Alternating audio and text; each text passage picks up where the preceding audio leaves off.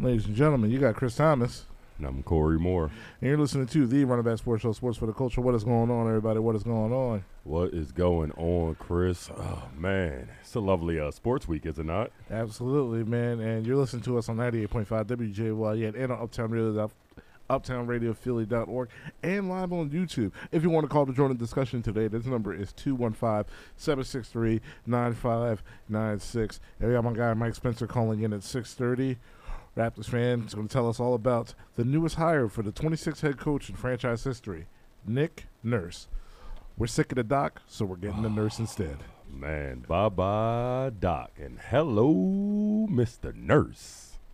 Yes, absolutely. And speaking of history, it's just occurred to me on my timeline that it is the 22-year anniversary of the famous call of steps over Tyronn Lue, of Iverson step over Tyronn Lue in the 2001 NBA Finals between the LA Lakers and the Philadelphia 76ers. The only game the Philadelphia 76ers won in that finals, but it was the only game that the LA Lakers lost that entire postseason run. That was our championship. It was. I'm not going to let nobody tell me different. We won. The Lakers didn't lose a single game in that whole playoffs. And you gotta except to Allen Iverson game one. Not the Sixers, Allen Iverson game one, because he single-handedly is the reason why we won that game. I mean, our squad has proof by the next 4 games we failed to show up. But, man, did Allen Iverson walk into the City of Angels, into L.A., to, what was it, the Staples Center, or was it still a Coliseum? I think it was Staples Center. Yeah. Walk into the Staples Center and pull out an improbable – I think everybody thought it was impossible win. I mean, to that point, the Lakers couldn't be touched. Yes, absolutely. 48 points. And, you know, we still got a little Eric Snow runner to, you know, that little dagger on it for us to solidify that win. And, honestly, if you still watch interviews, Shaq is still bothered by that loss to that day. It's like that loss to him is the equivalent of Tom Brady still being bothered by Super Bowl 52. And I absolutely love it. Yeah. Even though Shaq still got the ring, I'm like, we still got a piece of you. I think it's wild that you're mad that you lost one game. I mean, I get it. It had to be demoralizing to lose to a 5 whatever, because I know he was listed at 6. He wasn't 6. Soaking wet at 160 pounds, just single-handedly just deflate your whole team's ego. I mean, don't get me wrong. You know, Kobe and Shaq definitely turned it up a notch after that game. But, I mean, they would have had a perfect postseason. Yes. Has that ever been done in NBA history? No, it hasn't. Yeah. That's why they're salty. No wonder Shaq's still mad then. I'm about to say that's a record right there. Not even the Warrior. No, because every time the Warriors got to the finals, you know, that's when, I mean, they played LeBron. LeBron wouldn't let them sweep them out. But I'm about to say, I would have thought that the Warriors might have had a perfect postseason. But no, I don't think so. So, wow. Shout out to the AI. Legend only grows, because you're the only man to, you know, to prevent the Lakers from having a perfect postseason. Yep. Oh, man. But as great as that was, now we fast forward to, which is now 2023. Philadelphia Eagles had, not the Philadelphia Eagles, that's for September. Go Birds. Can't wait. 13-4 season on deck. 13-4. Oh, man. Why are you underestimating my Birds? Listen, you gotta account for margin of error. I am. I gave them 3 losses. That's a margin of error. You know, I mean, you're going to lose probably to the Chiefs. We're probably going to lose to the 49ers. They got to get their lick back in. I want them to honestly win, just so we can go into the playoffs with them, you know, feeling themselves a little bit, you know, run into us again, and then bam, smack down. Look, here's my thing. I don't care if we split with Dallas again. I don't even care if we split with the Giants. I want that convincing W against San Fran. So that way, I'm like, Debo, what's the excuse now? See, I thought that the win was convincing. I mean, I get it. You know, the quarterbacks were hurt, but we knocked them out. For me, that's the reason of convincing. If I knock your guy out of the fight and he can't fight no more, I gave you a convincing win. I decisively was victorious. So, I mean, I personally, listen, I'm excited about seeing the prospect of a 49ers-Eagles rematch. I mean, I'm with you. I really would love to silence them for good. I don't necessarily think we need it. I think it's more for 49ers morale than it is, for the Eagles or the Eagles fan base. I mean, we went to the Super Bowl. If you beat us, I still don't care. Like, the Chiefs are honestly, that's the team that I need to beat. That's the team that, I'm looking forward to next year, rather it's the regular season or the postseason, because like LaShawn Shady McCoy says on, on that talk show that I can't speak for yourself, Eagles going back to the Super Bowl. It's not even like we're not even going to argue this. Like, I don't care who you tell me is a contender until somebody shows up in the regular season. Howie's just done too much, and I'm just going to go ahead and throw my coins, all of my eggs. I'm going to throw my lot. I'm going to gamble all of my money. I'm going to put my house up, and I'm going to mortgage my third kid. We are going back to the Super Bowl. All right, and that's our little NFL segment for right now. But to elaborate more, there's now a report out that James Harden is now torn between whether to either re-up and re-sign with the Philadelphia 76ers or to go back to Houston. And honestly, as somebody who really wasn't pro James Harden to begin with, but was just like, if the deal happens, it happens. Initially, when the trade happened, I'm like, so you're deciding whether to go back to where your family is, to pretty much what made your Hall of Fame career, or to stay here and still try to compete for a championship. Do you think that's a little bit of a red flag for you? No. Only reason why is because it's Houston. I mean, if I'm being honest. I mean, it's like Chris, somebody offers you $4 million in a house in Singapore. And they tell you the money's tax-free. The house is paid off. You just got to move. You're going to go. You're going to give it a chance. And maybe you love it. Maybe you don't. But always there's a pull of going back home. Now, James is obviously not from Houston, but, he's a Houston child. Like, Embiid is a Philadelphia child. So as long as it's about Houston, honestly, I don't feel any type of way. He played in Houston for years. I mean, the girls in Houston love him. The people in Houston love him. The Houston front office loves him. If he goes back to Houston, I'm not going to lie, I'll be kind of bummed. Only bummed because I feel like, it puts us at a disadvantage and it makes Daryl Morey have to work even harder. But, if he's torn between going back to Houston or staying here, go back. Like, I love him. Don't get me wrong, I've always been a big Harden fan. I've always been a huge Harden fan going back to the OKC days. But I don't want any player torn to play in Philadelphia. Philadelphia is a tough market to play in. It's a hard place to play in. You can't be torn to want to be here. You have to want to be here, because otherwise you're not going to enjoy your time in Philadelphia. We're going to heckle you. We're going to run down. We're going to drag you. We're going to give you every bit of flack that we can. So, no, don't be torn between Philly and Houston. If you're torn, go back to the strip clubs. Go back to Houston. Go back to, whatever you think they're going to do for you, because let's be honest, Chris, Houston's not going to cater to James. They got too many young guys. I don't see it happening. I don't see them mortgaging their future for James at 34 or 33. And he's, like, correct me if I'm wrong, but he's probably going to stunt their growth. Like, at least Jalen Green, you're going to stunt his growth a little bit. Mm-hmm.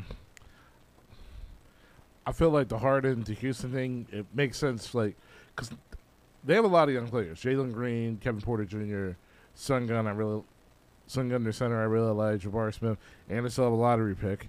But the one thing that they are missing is veteran with guidance. If all the stuff that we've been hearing for like the past, technically season and a half with James Harden about how essential his influence and his leadership is to the growth of Tyrese Maxey, then what's to say like that will help him with his growth when it comes to guys like Jalen Green? No, that's true. Yeah, that's very true. Like, and the one thing they are missing is like, they got a bunch of ball handlers, they got a bunch of scorers, but the one thing they don't have is a guy who's willing to go in there, operate on a smart basketball level, and I think like Harden and Udoka can bounce back information in terms of getting those guys to actually play smart. They have a lot of young gunners out there, but they are incredibly low IQ. So I think Harden comes in and cleans it up with his ball handling, making sure everybody gets to their spots, doing the pick and rolls and all that stuff. And honestly, I think the one thing that it kind of really like like molded my image in regards to what the Sixers need to do going forward is the way that these two teams in the NBA Finals is and the way that the roster makeup is constructed. You don't need 2 to 3 like stars anymore in order to make it a league. In order for you to make a championship, it's not the KD Warriors, it's not the Big Three Miami Heat running the league or the original Boston Big Three. It's like you need your superstar player, and you need a bunch of super energized role players who are going to be able to be positioned and to put in their spots in order for them to make big shots. So if Embiid's your superstar, that's really it. And as long as he's on the field, as long as he's on the court, you're guaranteed to at least get no less than about 50 wins if he's fully healthy. Almost definitely. Yeah. So you double down on Tyrese Maxey, and then at that point, you fill this roster up, and you try to move some sort of cap around to do nearly what everybody else in the NBA is doing. Get yourself smart, athletic wings. Then you can still compete for a championship, even if Harden goes back to Houston. Well, most definitely. I mean, I look at it this way. I mean, even if Harden goes back to Houston, you still got to get rid of Tobias. You got to get rid of that $40 million contract. I understand. People are like, it's an expiring contract, but that's what makes it all the more valuable. Yeah, I understand that, but the thing is that like, who is willing to bite off that? Well, I think there's going to be a lot of teams willing to bite off that. If they got cap, they got players under the cap for maybe a couple of years that they, have grown sour towards. Yeah. I mean, I look at Chicago. Be honest with you, I look at Chicago, and I'm thinking Zach LaVine. They're going to want to break up one of those guys. Let's be honest. Like, DeMar DeRozan, Zach LaVine, somebody's going. They put all their chips in that basket. It didn't really pan out. So I think Lonzo getting hurt really screwed them.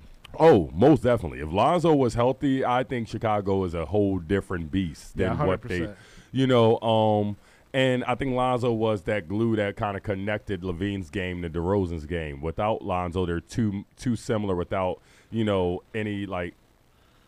anything of substance between them to kind of balance them out. So with that being said, you need something back that's not going to be as ball dominant, that's going to be able to put up shots, give you some size and some toughness. I like the idea of Tobias, in Chicago, and I love the idea of Zach here. I mean, I like DeRozan, don't get me wrong. I think Zach's a better fit. But I don't know if I necessarily like the James and Houston fit. I get everything you're saying, and it sounds good in theory, but James has an ego, man, and I just don't see how he sits that ego down to allow the young guys to flourish the way they need to. James has already said on record that, he wants more freedom. Offensively, he wants more freedom. And what does that look like where you have a bunch of young guys, whether that's Jalen Green, Kevin Porter, whoever you draft next? What does that really look like? Because what they got the chance to get Scoot, where are they at? 2 or 3? Yeah. So you had the chance to get Scoot or Brandon Miller. I don't do that. Like, if I'm Houston, I don't see the understanding of why you even want James back outside of nostalgia. And James, I don't know why in the world you want to go anywhere outside of a winning franchise. And right now, the smartest decision is Houston obviously has a forfeit. Okay. So you still have the chance to get a Brandon Miller or, somebody else or one of the twins. I don't see why you do that. I just don't. Like, if you're Houston, it's like OKC deciding all of a sudden, okay, you know what? We got a bunch of young guys. Let's trade for Chris Paul.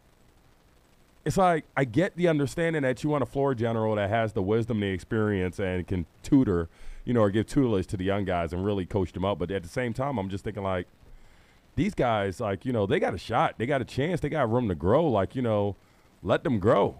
Let them shine. Like Orlando. Like, let these guys just have bumps and bruises along the way. I agree. But, I mean, they also bring up a good point about the freedom on the offense when it comes to Houston. But what does freedom on the offense look like here in Philadelphia? Well, you're not going to get it in Philly. So I think that's where, James's dilemma is going to really come down to. Nick Nurse is not going to give him off. Like, listen, would Doc have? I don't think so, but Doc probably would have been more privy to it. Nick, no. Like, Nick, from all accounts, and correct me if I'm wrong, but,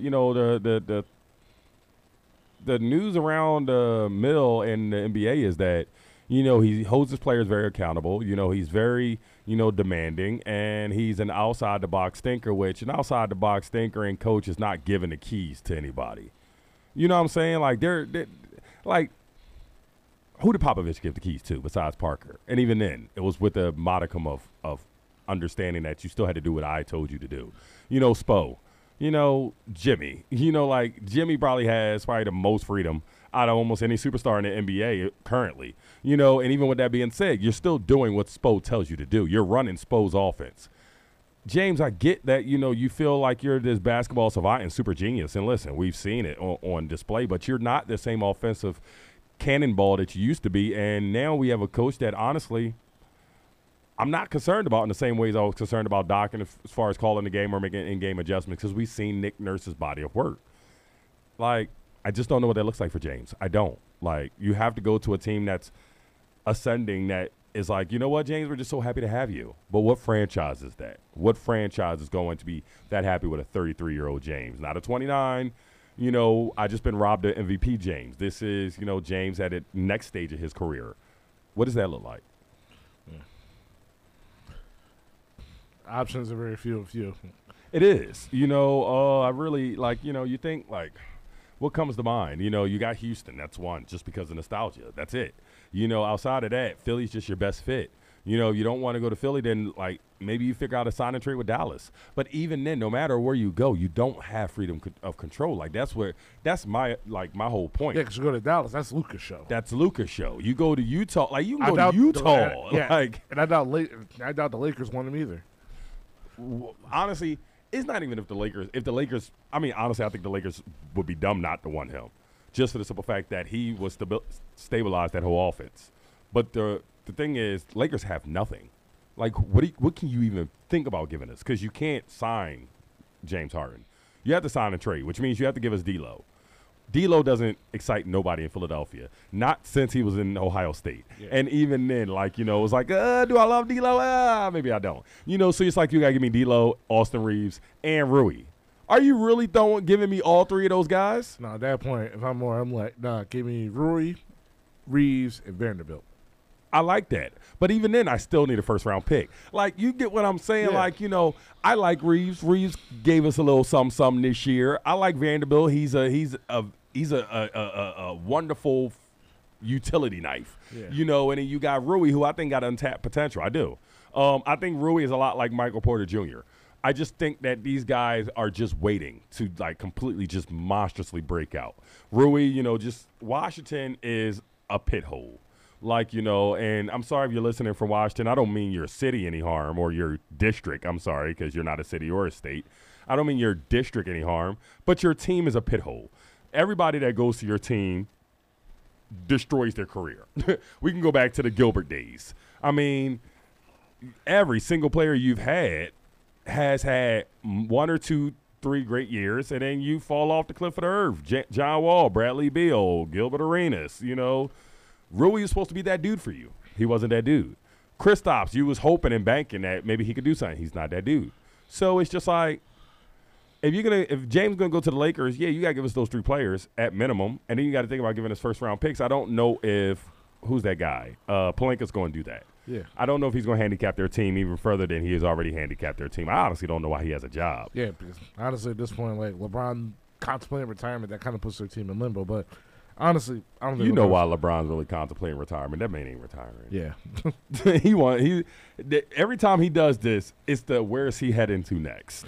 Like, you know, and I'm not saying he's going to leave. And to take the heat up, even to take the heat to the fact that he got swept. Oh yeah. Like the narcissism and egomaniacal thinking in that, like, you know, because the common man is just like, oh my God, LeBron, please don't retire. But, you know, to the sport savvy person like yourself, you know, you look at the narrative and you say, LeBron, you're kind of like salacious and a little shady for that. Because instead of the narrative being what it should have been, and the Lakers got swept, why did you get swept? Why were you so underwhelming? What needs to happen next for the LA Nation? Instead is, what happens if LeBron retires? If LeBron retires, are we giving him a farewell tour? If LeBron retires, you know, what does the Lakers look? Everything now becomes if LeBron retires. Like, the man doesn't know how not to have the topic around him. He is king-level narcissism. Oh, man. Love LeBron, but we can call a spade a spade. King Narc. King Narc. Once again, you're listening to 98.5 WJYN, Running Back Sports Show, Sports for the Culture. If you want to call to join the discussion, the number is 215-763-9596. So, obviously, if Harden leaves, at that point, you're only left around roughly about $9 million. All the reason why you got to get rid of Toby. Yeah. And at that point, if you're trying to get rid of Toby, at that point, you can't really get equal to value. You got to find pennies on the dollar. First off, Chris, what is equal value for Toby? I'm going to be that guy. But come on, man. Like, what do you really want? Because I told you what I want. No, I just want the money. Yeah, I'm honestly, like, whatever you're doing, like, you got to obviously got to take some salary along with you because that $40 million cap hit's no joke. So, in my opinion, like... Send them to OKC. They got bread to give us. In my opinion, send them to San Antonio. Him with Wemby, and you put a couple pieces around him, yeah, like, they're not going to be contending, but Wemby needs a veteran presence, right? Because right now, I think the person with, like, the highest cap hit right now is Doug McDermott. If you're willing to do that kind of... doing that swap... I'll take Doug for Toby. And it's an expiring contract for an expiring contract. And then at that point,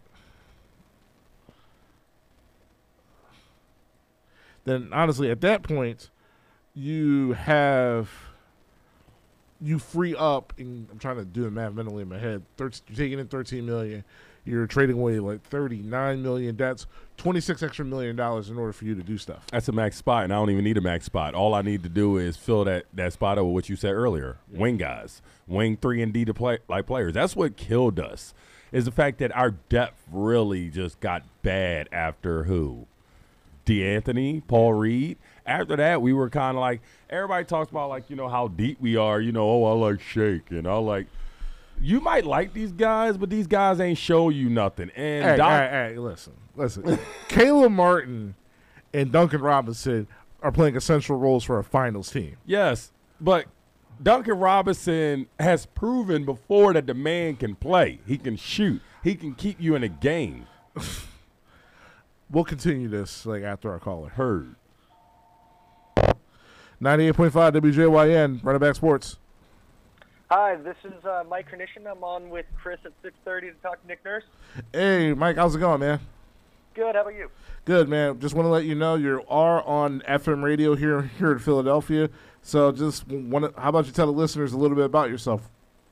So I'm a Toronto native. I've been a lifelong Raptors fan for the last 20 or so years, been heavily invested in not only the Raptors' rise under Nick Nurse, but kind of been on the more critical side from a Raptors fan perspective and follow both the Sixers and Raptors coaching vacancies very closely over the last month. All right, awesome. I got one question before we actually get. Sure. Do you have an Andre Bargnani jersey? I did back in the day, believe it or not. I think back in 2008 or 2009. Okay. I feel like if anybody's a real Raptors fan, I feel like they would have that jersey deep in their closet. Oh, my first ever jersey was a Morris Peterson purple and black jersey. My man, Mo Pete was that dude back in the day. Mo Pete actually taught me how to shoot a proper jump shot. So that's pretty wild. I need to put that on the Mount Rushmore of things that I never expected black people to do. See somebody how to shoot a basketball. He was a player. I was at a camp and they brought in Raptors players as guest counselors for a day, and 7-year-old me couldn't shoot all that well, and Mo Pete was doing shooting drills. Oh, dude, man, that's awesome. That is pretty dope. I'm not even gonna lie. Yeah. I think the closest thing I have to that is I went to a Philadelphia Carnival when I was 7 years old, and one of the Eagles' offensive linemen taught me how to play pool. Oh, there you go. That's a pretty cool story, though. See, I'm an Eagles fan too, so there's the Philly connection with me. Oh, snap! Hey, what's up, Bird Gang fam? How's it going, man? Bird Gang, exactly. Go Birds. Yeah. All right. So, obviously, before we talk about Nick Nurse, I just wanted to know your overall take about what happened this season with the Toronto Raptors. With the Raptors this year, we just found ourselves in a hole we couldn't get out of. Early in the season, I want to say it was about 10 or 12 games in, road game in Dallas. There's a wet spot on the floor, and Pascal Siakam tears an adductor muscle. And Raptors got off to a hot start. That happens, and all the air was let out of the balloon. The role players couldn't pick up the slack, and the Raptors were a weird team to watch this year because when they were good, they looked like they could get on a run and finish around where they did in the 2021-22 season, where they were a 4 seed, 48 wins, took Philly really further than anyone should have when it's a 3-0 lead, not to bring that up. Yeah. But then when they were bad, they looked like they could be in Wembanyama territory.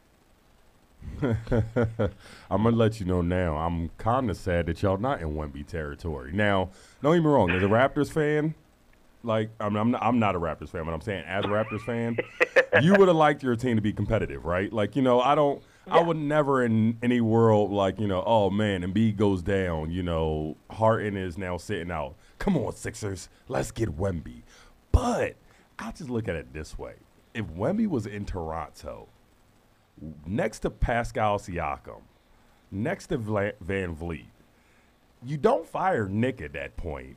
And no. Wemby now, like, that team looks really scary in a few years. Like, the prospect of because this is the thing, even in Philly, the prospect of a Siakam with the actual big who can stretch the floor where Siakam can kind of do what he does great really scares me. Like, I think Siakam, like, you know, I think that's where he's held back is the fact that I think if you put Siakam next to a really bona fide big man who can really do a lot, Siakam now becomes like, I'm going to be real with you, like, all-NBA second team. He scares you.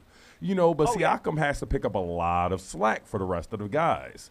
You know, so I'm just saying, like, that whole Wemby, I'm not, like, Toronto, like, that's the thing. Y'all overachieve a lot. Now, am I right or am I wrong with that? Absolutely. I mean, not this past season, but the season before. Everyone kind of expected, okay, Lowry's gone. The team's going to be a lottery team. Didn't think that Scotty Barnes was going to be Rookie of the Year and that this team was going to be a 5 seed. And this year, everyone kind of thought, well, now it's time to just kind of build momentum. Talk around Toronto was, we're going to get somewhere between 45 and 50 wins, and it just did not happen.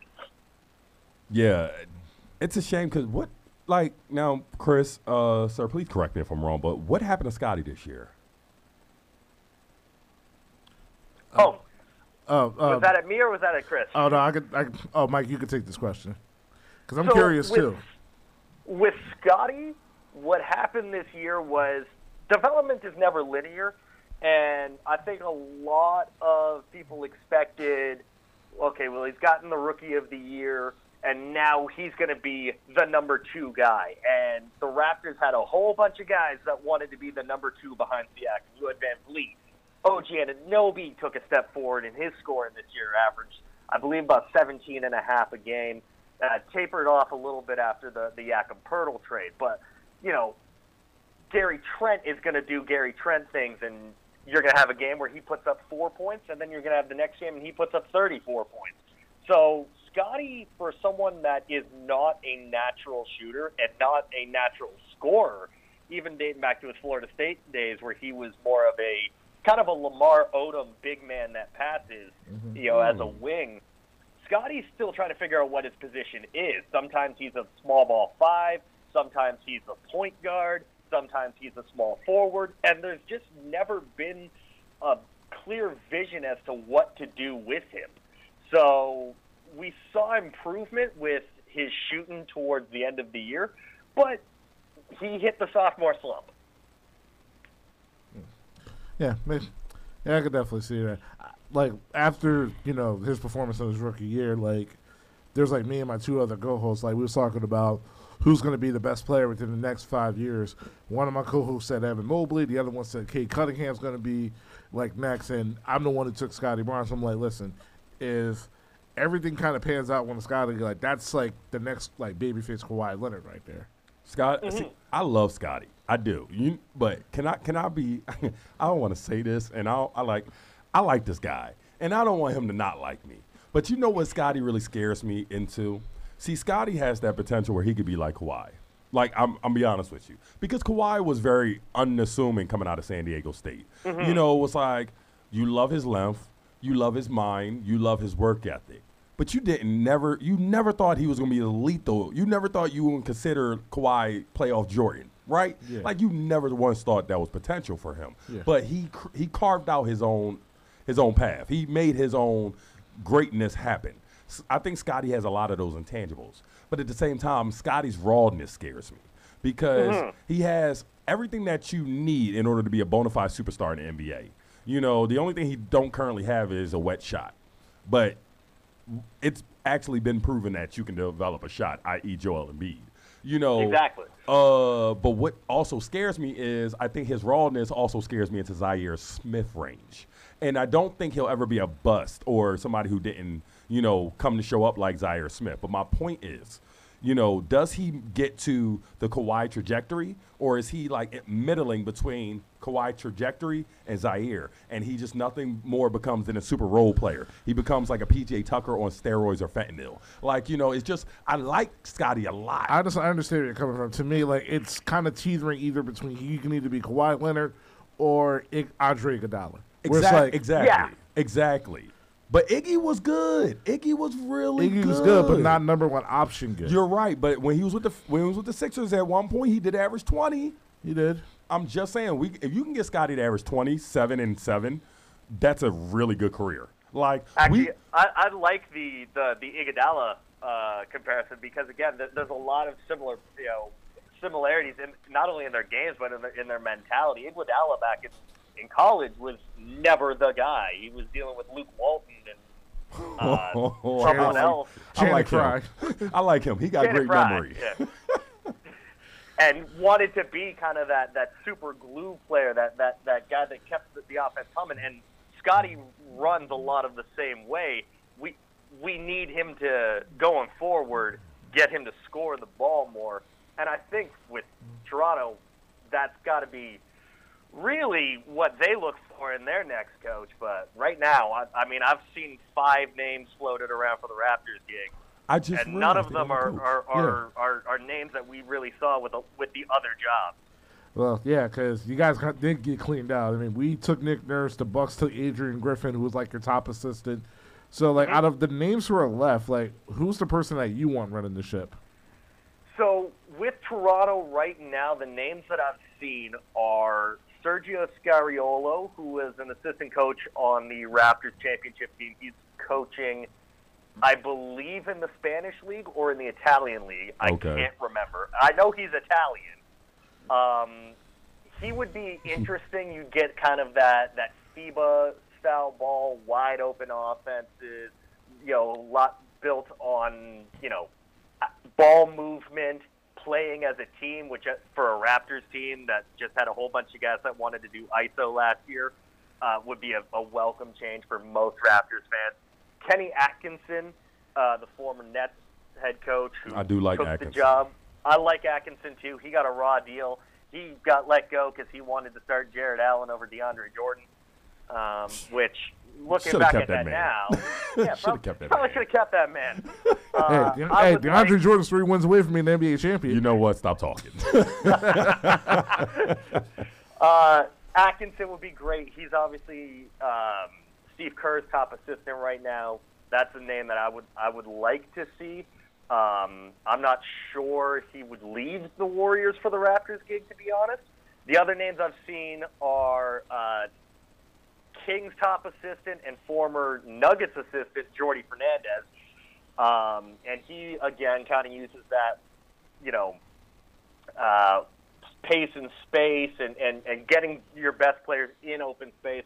I remember reading that one of his inspirations for coaching and how he tries to coach at for a basketball level is from Pep Guardiola, the Manchester City coach, where it's just how do I get my best players in the best situation.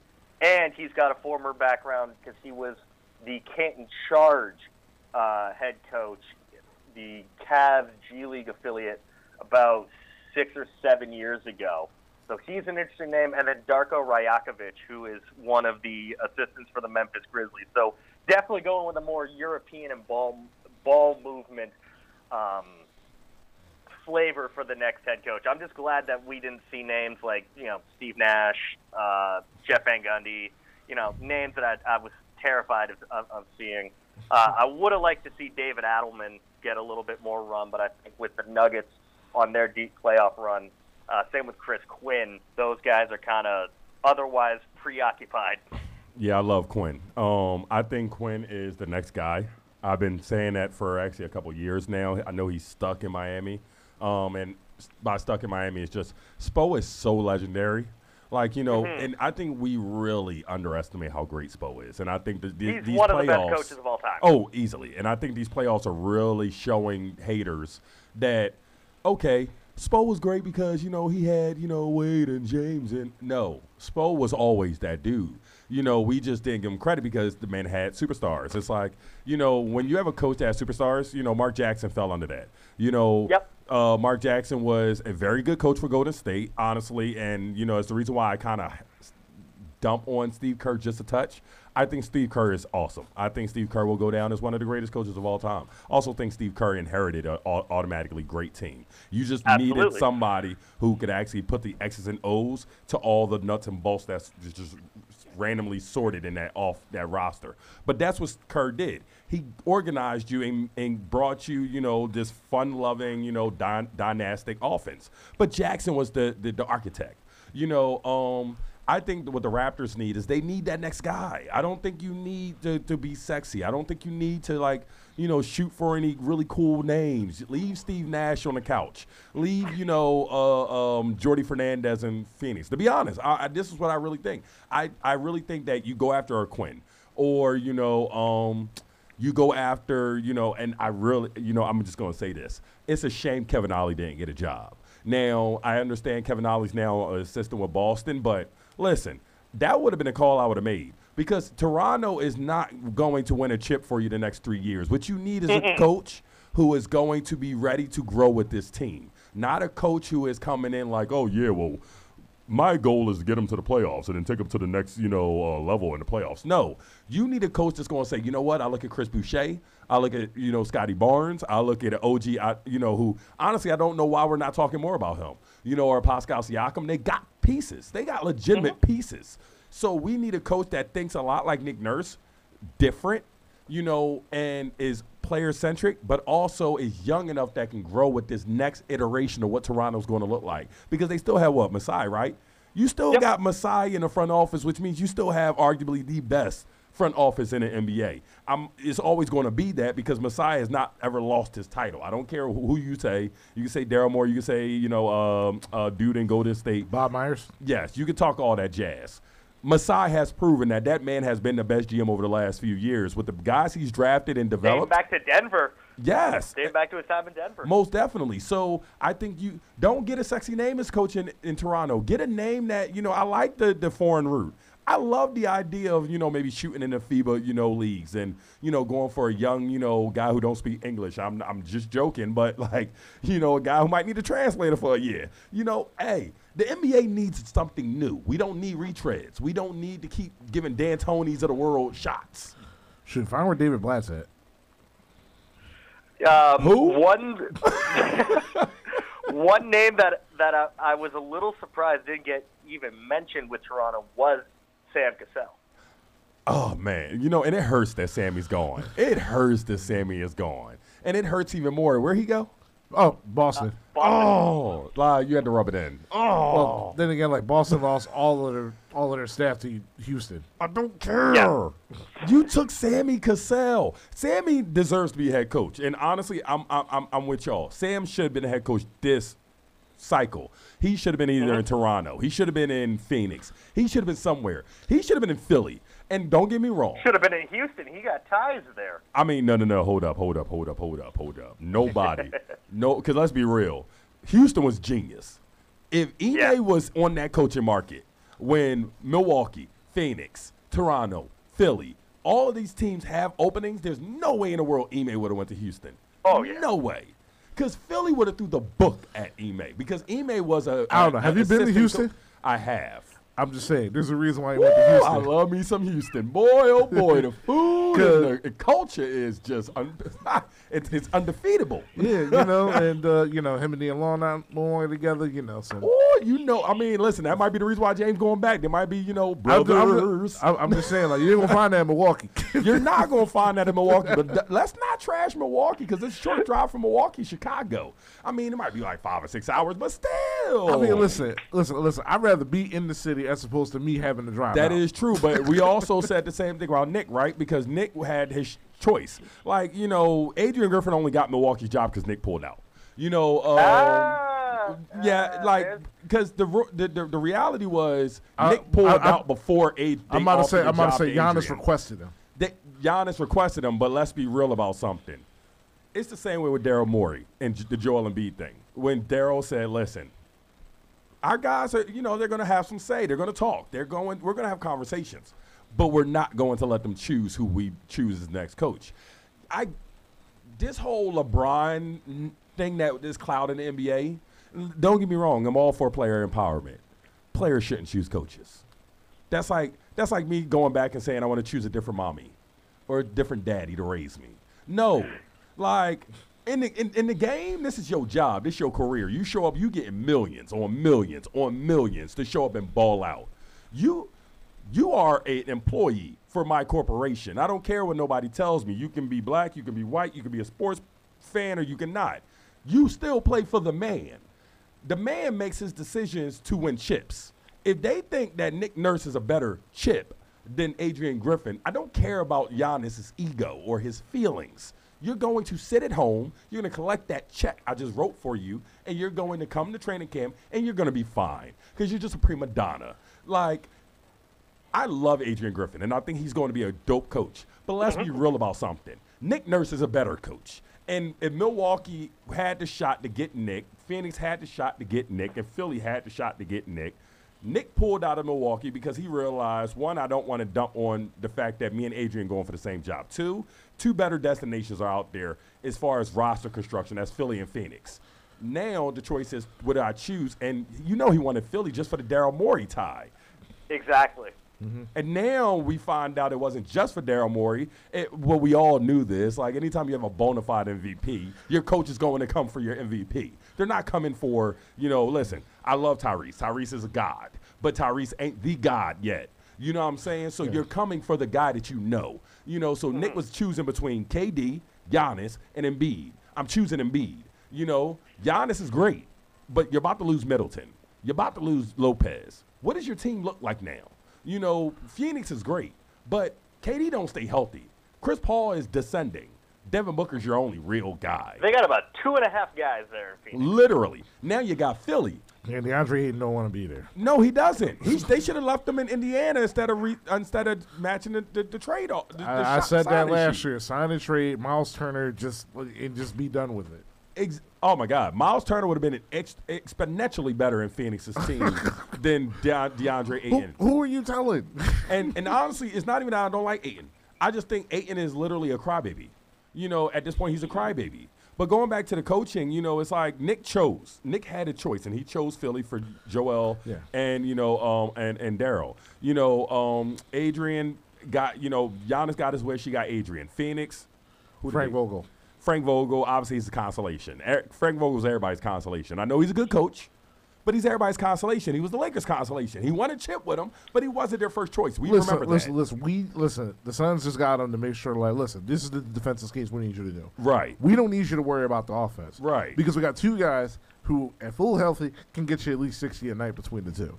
And Chris Paul can just run everything else. So if I'm Toronto, I'm dipping up in one of those great teams. They're coaching banks. Exactly. San Antonio. Everybody who's ever come under Pop has been good. Brett Brown was good.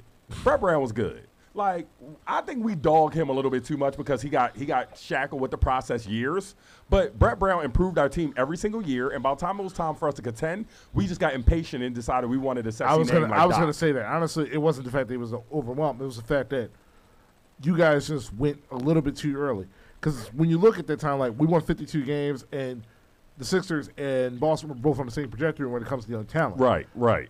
you essentially traded with all your assets to now win now, as opposed to being patient and letting the other guys develop the same way Boston did. Well, we all know that's the NBA's fault. I mean, everybody know the reason why Philly is mired in where they are now is because it's the NBA fault. Adam Silver could not stand the fact that – that's the thing about that, Chris, is the fact that we're watching OKC do exactly what Philadelphia did 8 years ago. We're watching, the Spurs do what Philly did 8 years ago. But it was so tabooed in for us to sell our pieces off and to just commit to being bad, because being bad is the only way to grow. I can't believe they're making Philadelphia fans watch this. They're not making us watch anything. We enjoyed the process years. Tony Roden. I missed those $6 tickets. Years. Those $6 tickets, 9-win game seasons. Yes, our team was the worst. Our team was horrible. Everybody in the world talked bad about us. But we had number one picks galore. We had cap galore. We had a good coach. We had a great GM who, God knows, the fact that we fired that man and he never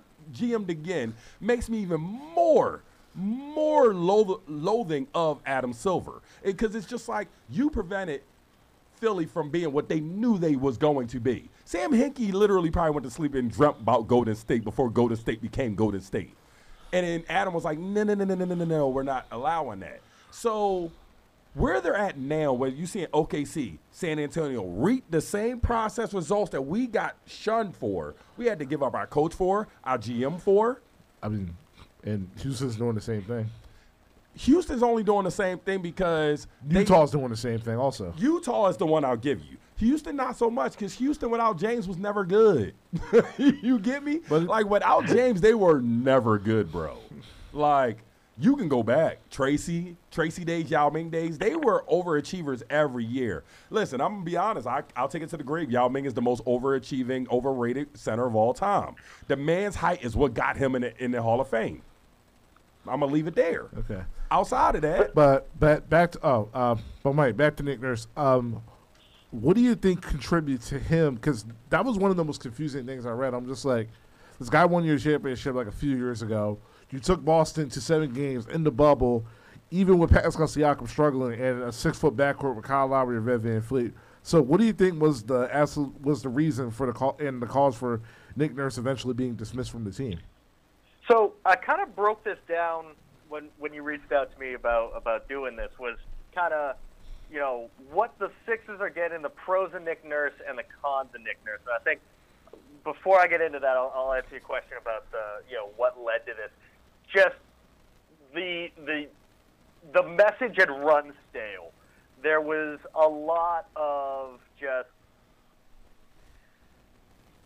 one-man show on offense where, all right, cool, let's take 20 seconds to set up an offensive play, and then it's an ISO for Fred or Gary or Siakam, and it bogged everything down, and the message just ran stale. I remember listening to Howard Beck saying around the trade deadline that the front office believed that the season could be turned around, and the coaching staff believed that the season could be turned around, but the players just didn't care anymore. And sometimes that happens where he's been there for 4 years, 5 years, won a title, but since then, bubble, we had Siakam, with his struggles, team made it out of the first round, got bounced in the second. Then the Tampa year, everybody in Toronto wants to forget the Tampa year ever took place. That season did not actually exist. And then last season, or 21-22, going down 3-0 to Philly really it pissed the team off. And then when this year came around, when there was hardship, players just didn't want it. They started tuning them out. And Nick himself got very frustrated. One thing that Raptors fans noticed was the bench players and the role players, they had extremely short leashes. Nick was clashing with Gary Trent in the media about defensive effort. And Gary finished second on the team in steals.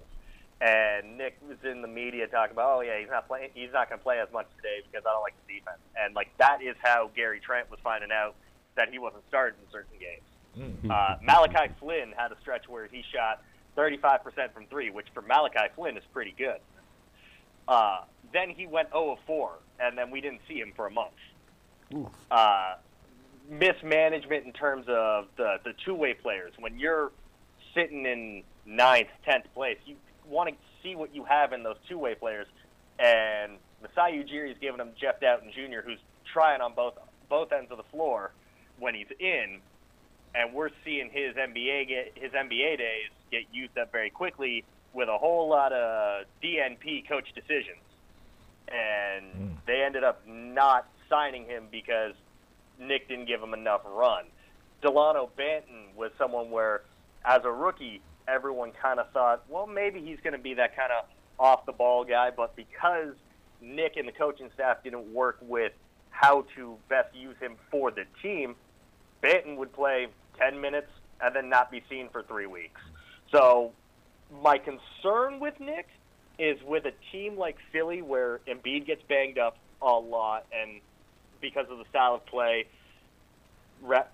whether you agree with his style of play and how he gets those fouls or not, and Harden, who's going to be 34, you're going to have a lot of games where no matter what, you might see Embiid and Harden pulling 40 minutes, because I can say there were games where the Raptors won by 13 points where Siakam and Van Vliet and Gary Trent are pulling 40-plus minute nights. Short bench, short leashes. Now, you're going to get early buy-in with that. Especially, like you said, Daryl Morey connection. Nurse was the head coach of Rio Grande Valley before joining the Raptors. There's a Houston connection there, trying to keep James Harden on board. And you're going to get the most out of these guys defensively, which might see an improvement defensively for Harden in terms of effort. Or Maxey, who's someone who's young and a great offensive player, but he's lagging a little bit behind defensively. Nick's the right coach for him to get the most out of that. I think that, all in all, this is I like the fit. I worry about, again, the minutes, but, again, I think a lot of it comes down to who he brings with him.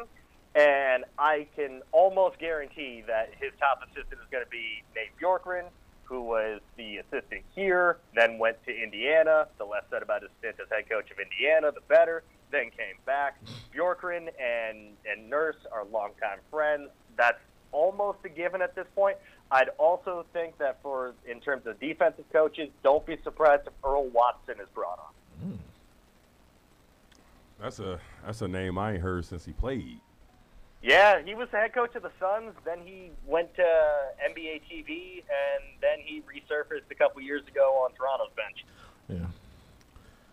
I mean, I like the idea of Earl Watson being a defensive-minded coach. I mean, honestly, I don't dislike the idea of them retaining Dan Burke, who's currently, I would assume Dan Burke would be the preferred method. There's been some reports about the relationship between Watson and Nurse lately, but if given the choice between Dan Burke and Earl Watson, I'm going to take Dan Burke, who's been a defensive specialist for 20-plus years.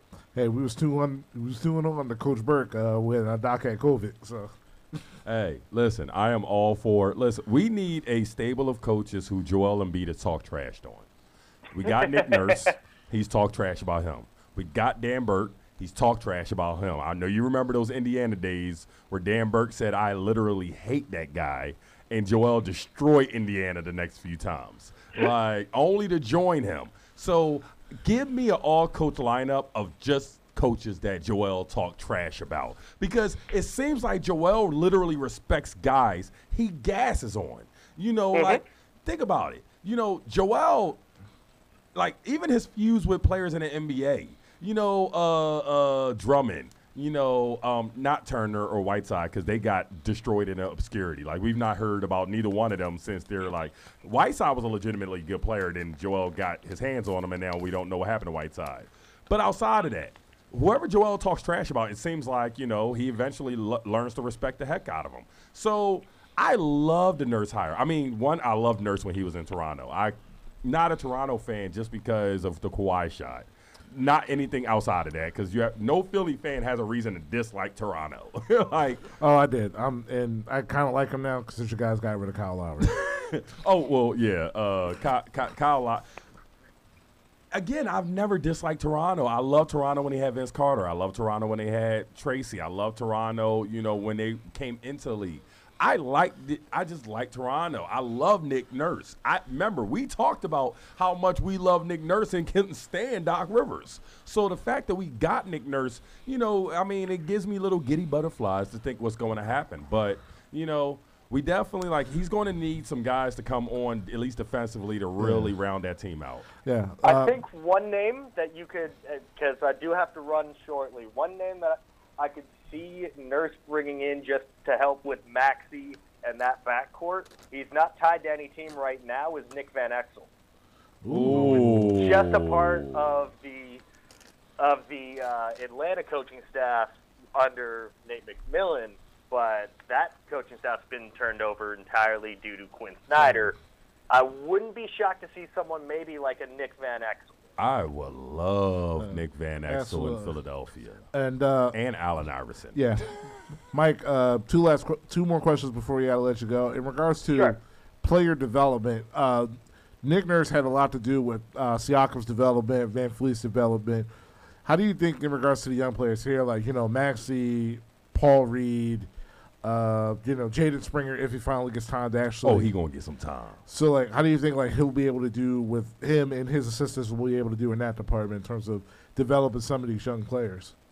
I think so. Actually, one thing I'll say is Nick gets a lot of credit for Pascal Siakam and his development, and that there's an extent to that. I think a lot of the credit goes with Nick and Fred to their days being able to go back and forth with the Raptors and the 905, which that coaching staff was actually Patrick Mutombo, who's one of the assistants in Phoenix, and Jerry Stackhouse, who's at Vandy. But he has been known to give guys, at least prior to this year, extra run. We tried a lot with guys like Malachi Flynn, and this year we didn't see so much. So I think a lot of that was that Nick had one foot out the door by the end, but someone like Jaden Springer, I could see being a lot like a Malachi Flynn for Philly in that, he's going to get maybe 5 to 10 minutes a game for, 2 to 3 weeks, and he's got to show Nick something, or you will see him just stapled to the bench. Someone like Paul Reed, I could see him absolutely loving, because Reed's just going to rebound, and he's a half-decent passer. He plays pretty good defense, and that's exactly what Nick needs. He doesn't really need a backup big that can shoot. He just wants someone that can rebound. And I can see him absolutely loving Paul Reed. The rest of the young guys, it's, again, Nick has, in the last couple of years, just been known for, you get 5 minutes to show me. And if I don't like what I see, I don't know when your next opportunity is. So that's one thing I will caution for Sixers. Okay. And one last question before I let you guys go. Before I let you go, have you forgiven Vince Carter yet? What, for the graduation? Oh no, for leaving Toronto. Oh, just in general. Yeah. Oh, just in general. Yes, the city of Toronto has stopped booing Vince Carter. Vince is beloved again. Yeah, that was a situation that was just ugly, and it didn't need to be ugly. There's been documentaries made here in Canada that have run where it's talked with Brian Colangelo and Vince Carter and given Sean more light on what was going on. And it was very much we have Chris Bosh. He's our guy now. You're going to be his number 2. And Vince, who was still in his prime, did not want to do that. And I don't blame him. Actually, Chris Bosh is probably more disliked in Toronto than Vince Carter is. I give him that. I'll give Toronto that. There was talks last year about, when could Chris Bosh's number be retired? And if you looked on Raptors Twitter, the overwhelming response is, why would we retire for Chris Bosh? Just wait 2 decades when we retire it for Scotty. That's bad. Well, that's cold. That is cold. Chris Bosh was actually really good. Yeah, there's some revisionist history with that one, but he's going through what Vince went through back in the 2008, 2009. I think even though Bosh is retired, he's still getting that hate. Yeah. So basically coming soon, you'll eventually retire Kyle Lowry's number. And what about DeMar DeRozan? I would say Kyle's definitely going to get his jersey retired the moment he retires. I have a feeling he'll probably sign a one-day contract when he's done to retire a Toronto Raptor. DeRozan, I would imagine same thing. Those bridges have been mended. There was a long time where Masai and DeMar DeRozan were not talking, and it was odd seeing the Raptors get eliminated because the same kids that used to count down the shot clock every time at home, DeMar DeRozan's daughter, is the reason why the Raptors didn't make the playoffs this year. Got distracted by a 9-year-old. Oh, man. Mike, it's been great talking to you, man. And yes, sir. Tell the people where they can find you at. So you can find me on Twitter. Oh, God, I just realized I'm going to have to spell out my name on your show. Because when I covered the NFL draft, I used to just be Mike H_draft. And now you can find me at Mike Hernishyn, which is Mike the way you would normally spell it, and then HRYNYSHYN. Oh, man. All right. It's great to hear from you, Mike. Once again, we appreciate you taking the time to do this. No worries. Thanks for having me on. And like I said, the invitation is always open for you to come back. Yes, sir. All right. Appreciate it, guys. All right, man. Take it easy. Take care. Once again, you're listening to 98.5 WJYND, Running Back Sports Show, Sports for the Culture. If you want to call to join the discussion, the number is 215-763-9596. We are now at the top of the 7 o'clock hour. 7 o'clock. On the dot. I don't have no drop top. Oh, man. But, yeah, I like Mike. I do like Mike. Mike, you are a good dude, my brother. Yeah. You are a good dude. And I wish you and the city of Toronto, outside of Drake, all the love in the world. Man. And, you know, I got to get to Toronto. I heard they got a vibe up there, too. Is. I gotta get my passport and get up there, man. Yeah, I'm with you on there. I'm definitely with you on there. I need to get to Canada, period. Then I got Toronto came my first stop. I promised my friend who lives in Winnipeg that if I ever go to Toronto, I would visit her first. First off, I'm going to be real with you. If you go to Canada, don't go to Toronto first. Like, if she's in Winnipeg, I'm going there first anyway. Yeah. Toronto is like New York. You know what I'm saying? Like, it's the place everybody goes when they go to Canada. It's like, oh, I went to America. Where you go? New York? Of course you did. Yeah. You know, you go to Toronto or you go to Canada, it's like, where you go? I went to Toronto. Of course you did. Yeah. And 7 o'clock, that means I got now less than 5 hours to decide if I want to spend $40, while it's at $40 right now, on NFL Sunday tickets for this upcoming season. Man, you better than me. You are better than me. Listen, all I'm saying is that this might be the best NFL season in regard quarterback-wise, probably with the exception of, like, Tampa Bay and, like, Arizona, who have no hope at that position at all. But I'm just a fan of the young talent that is within the NFL right now, man. Listen, obviously we got our guy Jalen. You look at the AFC, obviously the established stars like Mahomes, Joe Burrow, Josh Allen, Trevor Lawrence, Justin Herbert. And, even some of the young guys, my boy from Ohio State, Justin Fields, my other boy, who's now the rookie in Houston, C.J. Stroud, Bryce Young. I'm actually interested to see how Bryce Young's going to do in Houston. I am very interested in the young quarterbacks like Bryce Young, C.J. Stroud. Be real, I'm really interested in Will Levis too. Yeah, and granted, yes, for all of you who don't know, Anthony Richardson I'm also. A Sater, but it's not about I see. My thing is with Anthony Richardson, I just think he's golden. Like, I don't want to put it on him yet. I just don't want to speak on it yet. You get what I'm saying? Like, certain things, it's like you feel it. But I'm going to leave it there. Like, I had a feeling about Deshaun. Granted, I watched Clemson, so I think everybody thought Deshaun was going to be great. But I had a feeling about Deshaun. Except for Chicago. Right. I had a feeling about Deshaun. I just felt like, when Deshaun really gets his show out, he was going to show out. I think Anthony Richardson is going to be 2 years away. I think right now, he's going to be like. But he has the right coach right now. Oh, he has the perfect coach. Yeah, because he has the guy that had a hand in Jalen Hurts, right? Yes. Yeah, he has the perfect coach. I mean, all he had to do was just RPO it all day. You have a great running back. Yeah, a really good offensive line. Really good offensive line. Your wide receivers ain't horrible. Your defense is okay. But the big thing is you'll be protected. You know, Steichen is a wizard. You know, I think he's going to do a lot of great things with Richardson. I really see Richardson having like a Cam Newton style of type of effect. Absolutely. But I think it's 2 years away. But I do think he's bona fide gold. I do. I think he was the most sure. I think he was the most sure pick in the draft, to be honest, outside of Jalen Carter. I think that with that man's build, his physical talents, his arm, and the fact that he played, there's something about Florida. Like I know Tebow, you know, but there's something about Florida for me. I just feel like, you know, Florida guys don't get love, and then when they come in the league, they show out for a little bit. Florida guys be wilding also. They really do. They really do. But Anthony Richardson, you know, he seemed like a good dude. His brother, on the other hand, is like 12 years old with a neck tattoo and sound like an 80-year-old. But Anthony Richardson sound like, I really do think he about to be that dude. Like, I do. I think he about to be that dude. And I like Bryce Young in Carolina.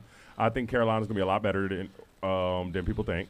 Yeah, that's what I think so too. And that was one of the questions that I got yesterday for our mailbag segment. Let me bring this up real quick. Is where do you feel the Carolina Panthers will finish this year if they stay healthy? 7th. Oh, so you have them like as a playoff team this year. Yes. I see. Again, I get it. Like, I don't want to be that dude. Like, there's just certain feelings I got this year. Like, you know, just like I'll put a gun in my head. Eagles going back to Super Bowl. I don't care. Like, I just don't see anything touching them.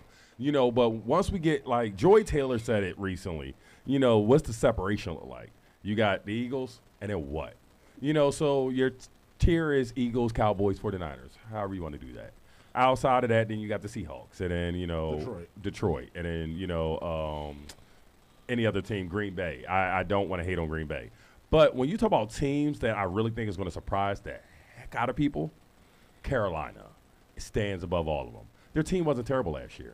They were a quarterback away. I agree. Miles Sanders is a great running back. We're not going to let him walk out of Philadelphia and all-star start crapping on him. We're not about to do that, Philly. We're not about to do that, NFL. Like, let's be real about something. Even though I love DeAndre Swift and Rashad Penny more than I love the idea of Miles Sanders. That's Philly Swift now. Philly Swift. You're right. Agent Zero.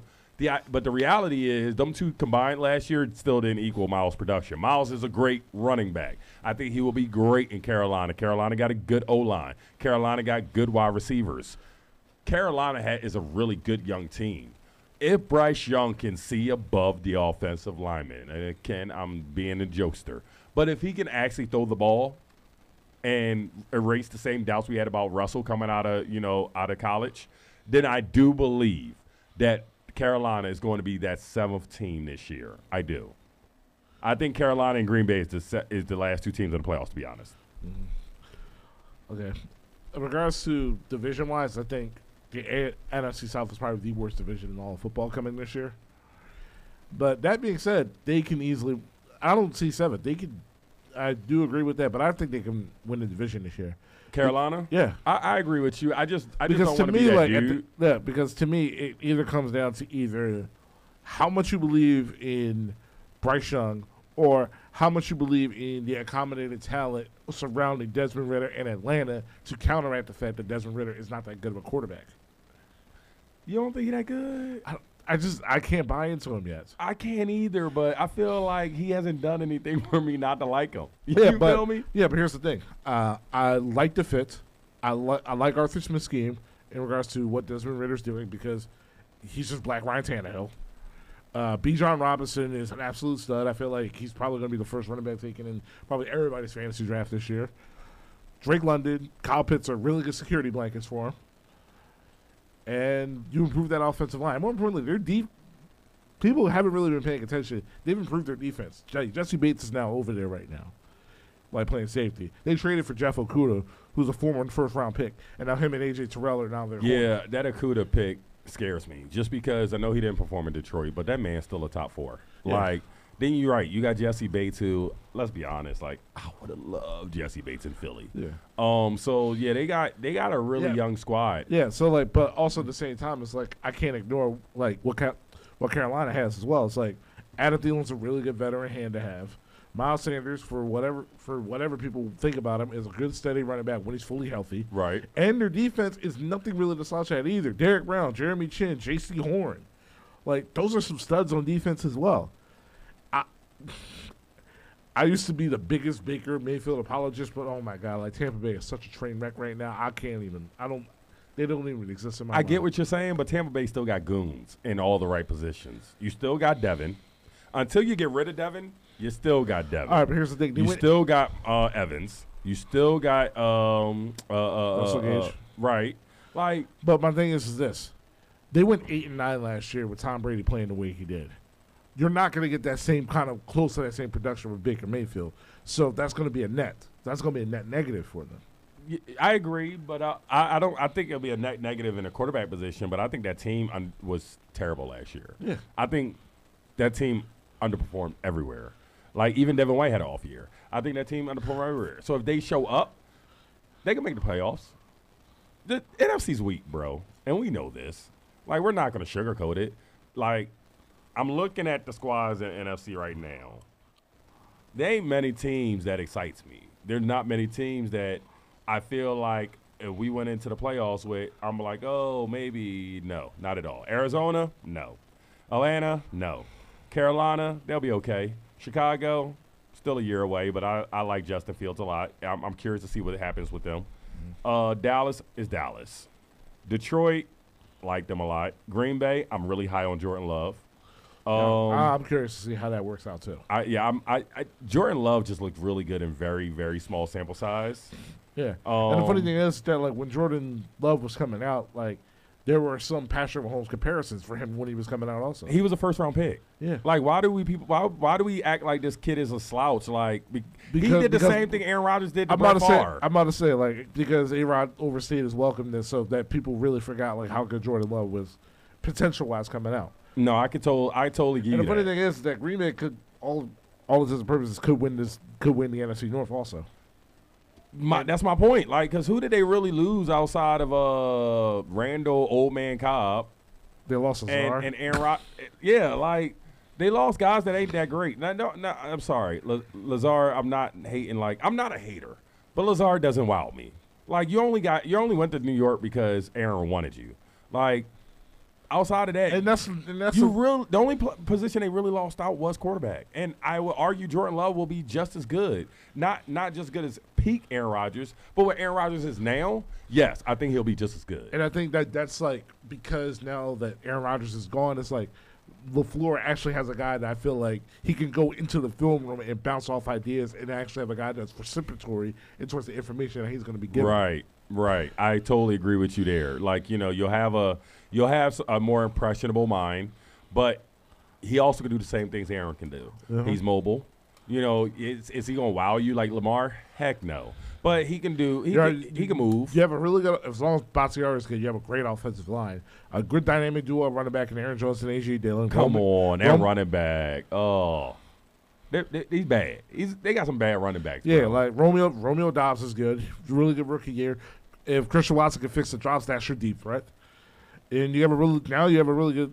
Oh, they lost Robert Tonyan though, but for what I've been hearing, like their rookie Luke Musgrave's been really impressive in camp. Okay, so shoot, man, I'll buy some Jordan Love stock.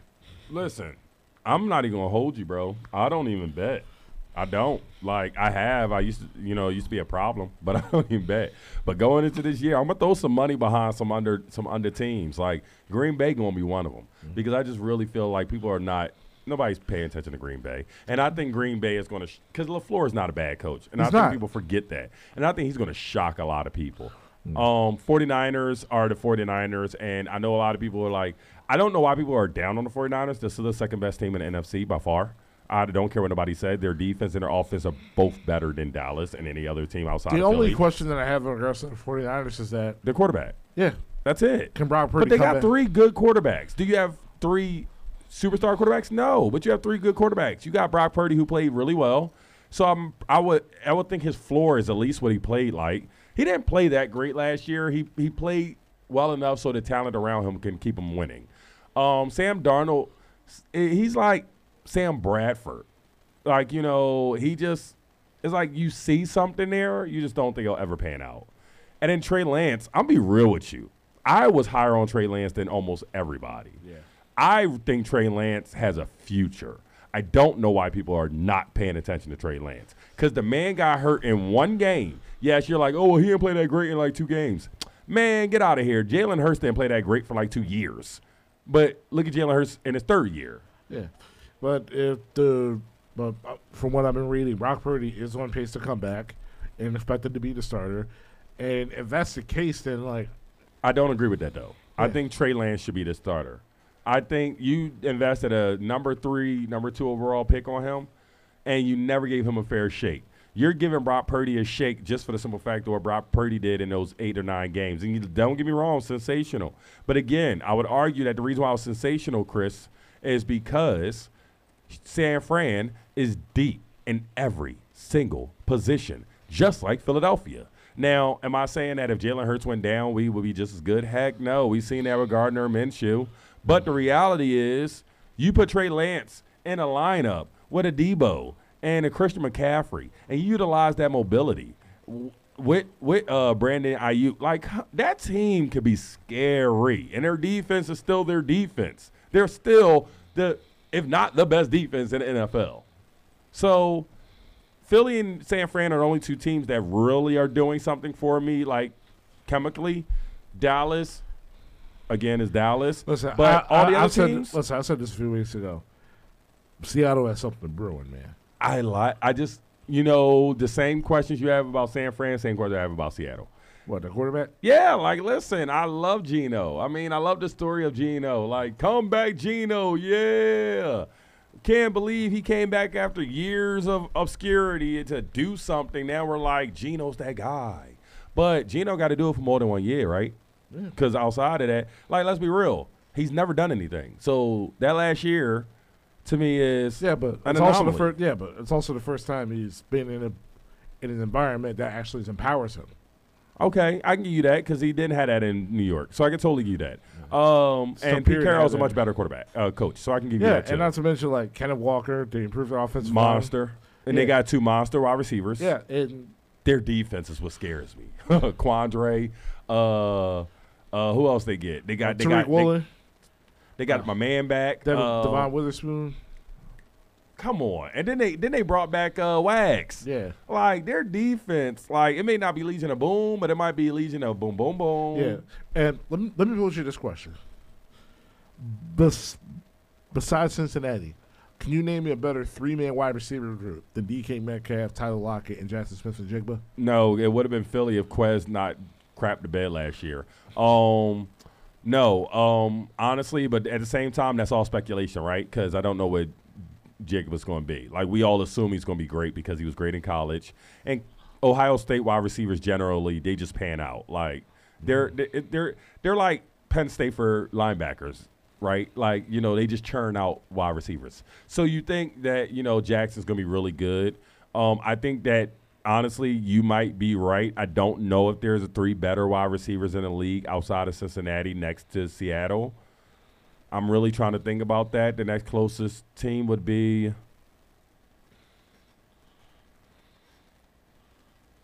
it would have been Cleveland, but they got rid of all their guys. Yeah, so, yeah, you're right.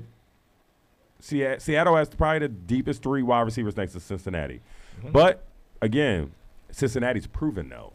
Like, you proved their 3 guys are bomb. Like, Tyler, Chase, and Tyler. Seattle, you only got – no, I'm sorry. You only got 1 guy.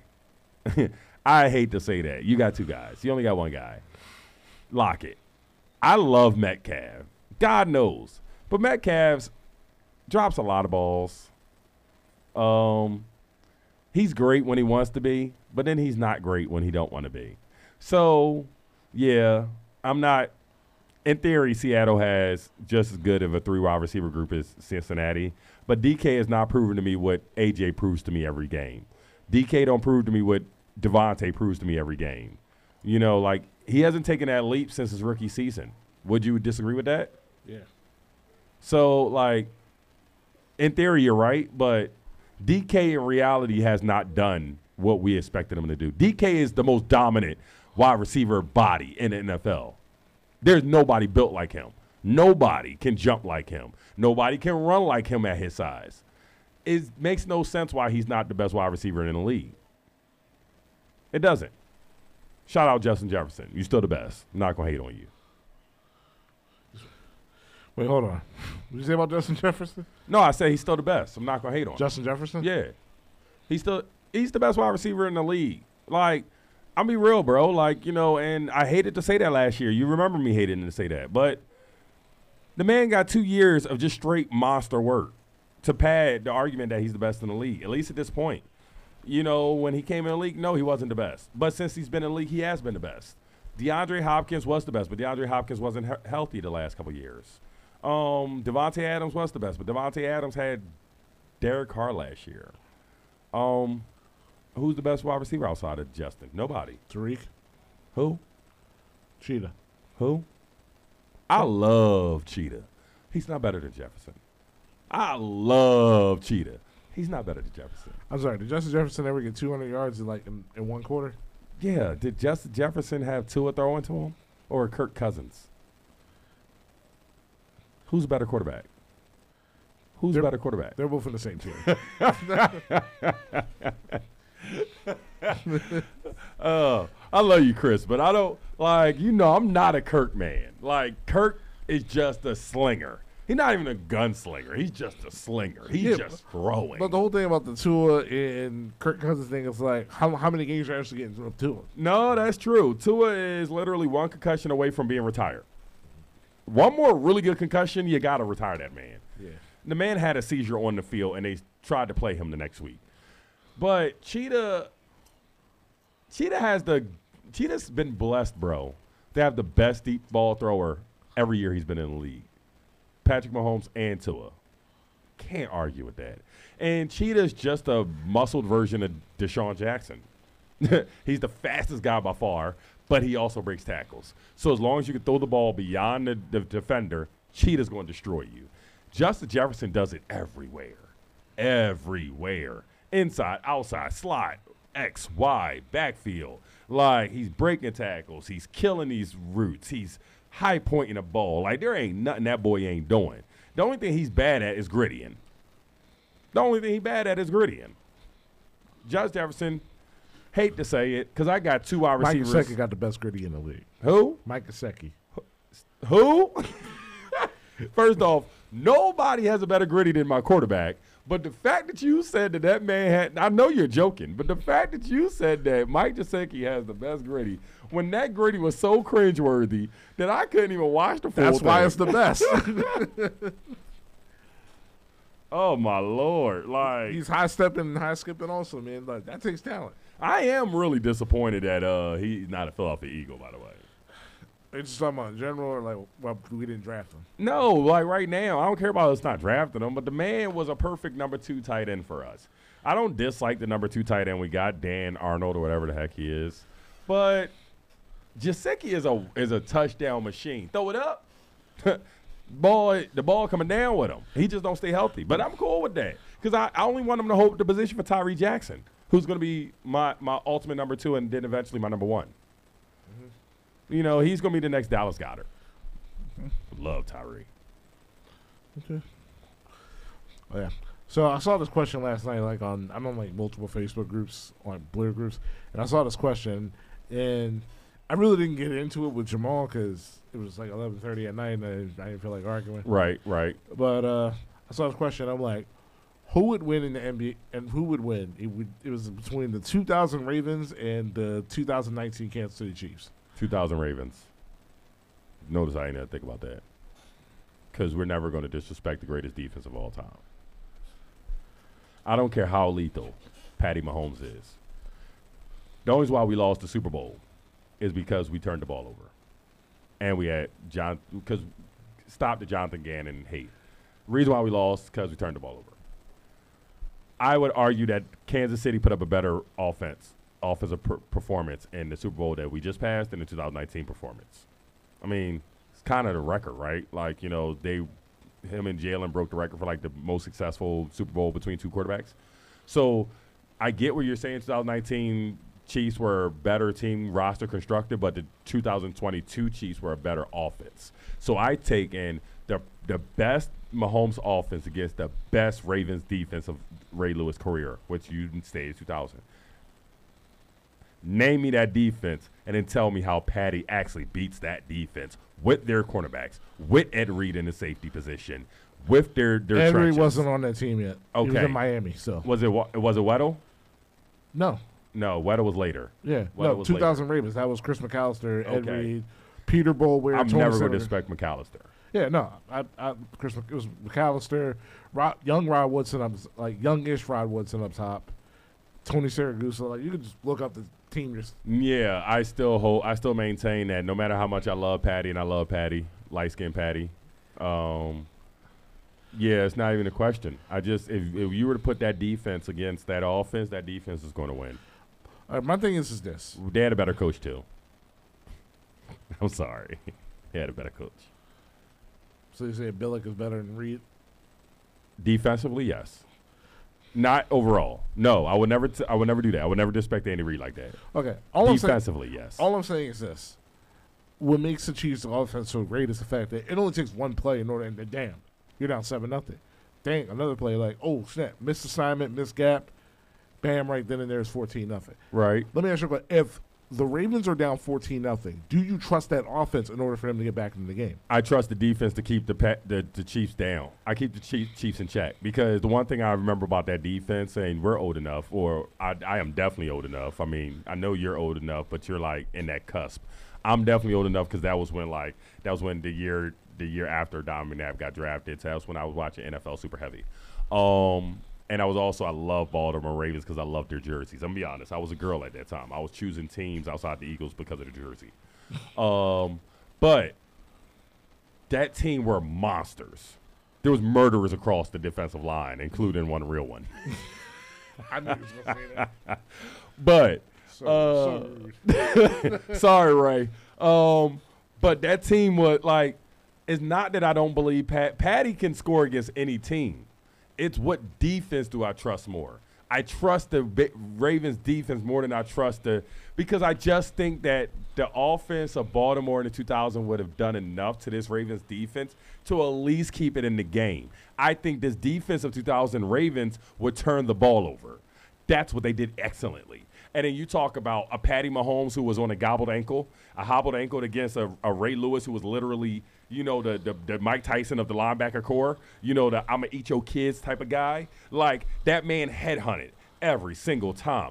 Headhunted. And then you're talking about a Tony Siragusa who was literally the premier run stopper. That man don't need sacks. He didn't need pressures. He would just needed his 400 I love slabs of rib behind the clog. And that's all he needed to do. Now, you're talking about you stumped the running game with Siragusa. You know, your check down game is going to be trash because Ravens 2000 defense can destroy check downs. That was one thing they knew they could do.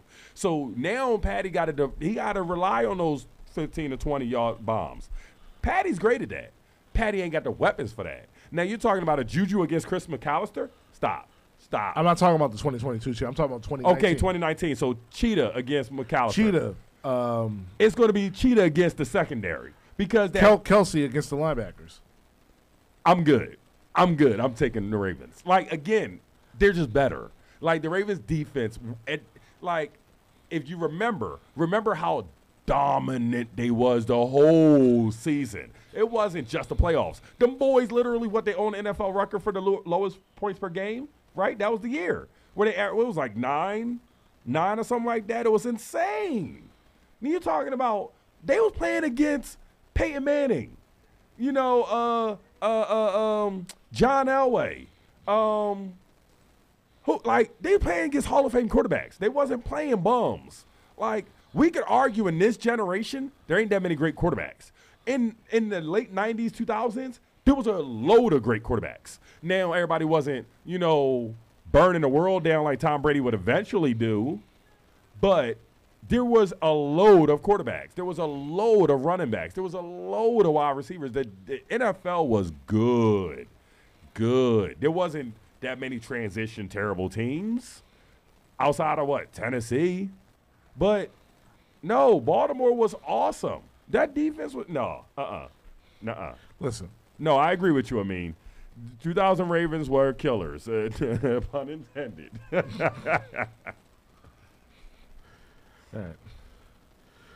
All right, but I think the reason why I say this is because I think when we talk about, some of the greatest defenses of all time, the schedule in terms of who they play has to matter in context as well. No, that's true. Because when we talk about the 85 Bears and how dominating they was, their only loss was really the only actual great quarterback that they actually played. That's not talked about enough. You're right. That's not talked about enough. Yeah. But also, when we talk about the 2000 Ravens, the Chargers, they were 1-15. Who was their quarterback?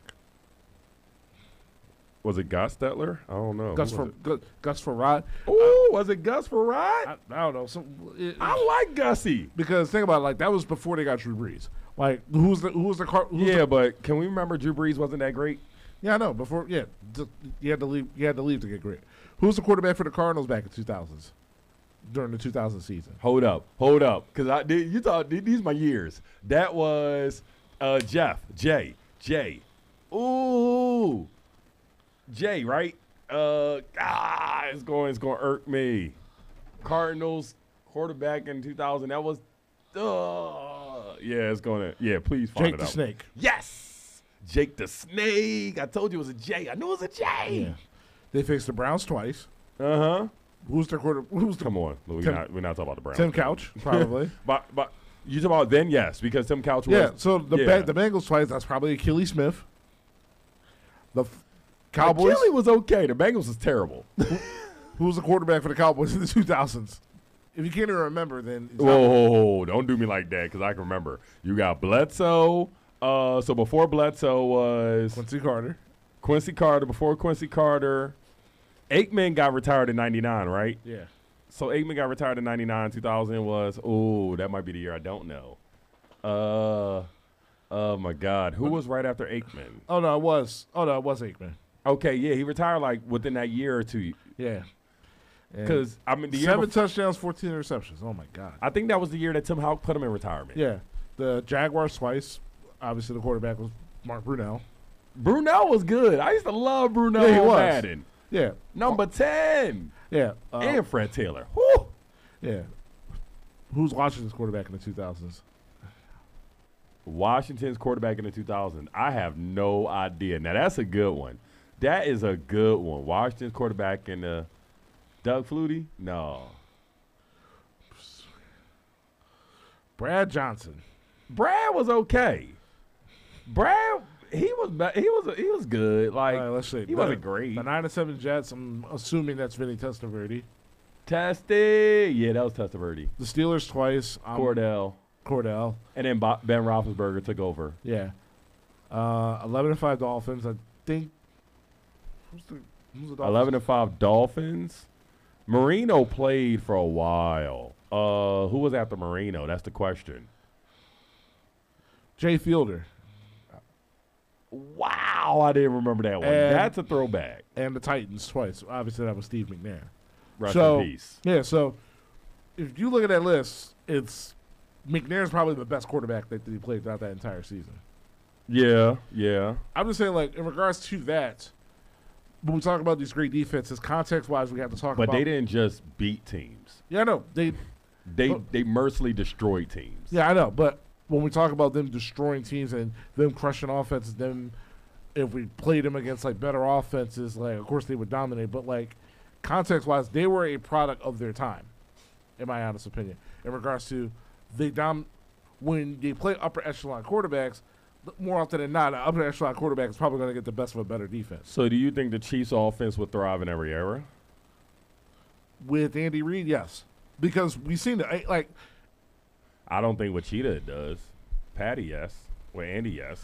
The way the NFL hit back in the days, and you remember this, the way the NFL's hit back in the days. Andy Reid. I don't know if Patty survives, listen, but here's the thing. I know that Cheetah don't. Andy Reid constructed an offense that got to the 3 NFC title games during that period, and his number 1 wide receivers were James Thrash and Todd Pinkston. Yeah, but that I get what you're saying, but he also did that with a really good quarterback, a really awesome running back, one of the most underrated running backs in NFL history. Yeah, not in Philadelphia, and a great offensive NFL history. and a great offensive line. Right.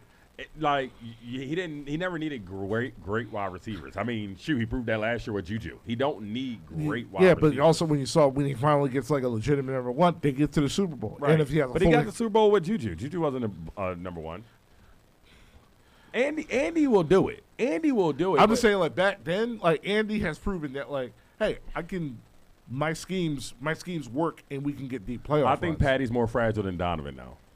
But it was still, like Donovan took hits. Donovan played on a broken ankle.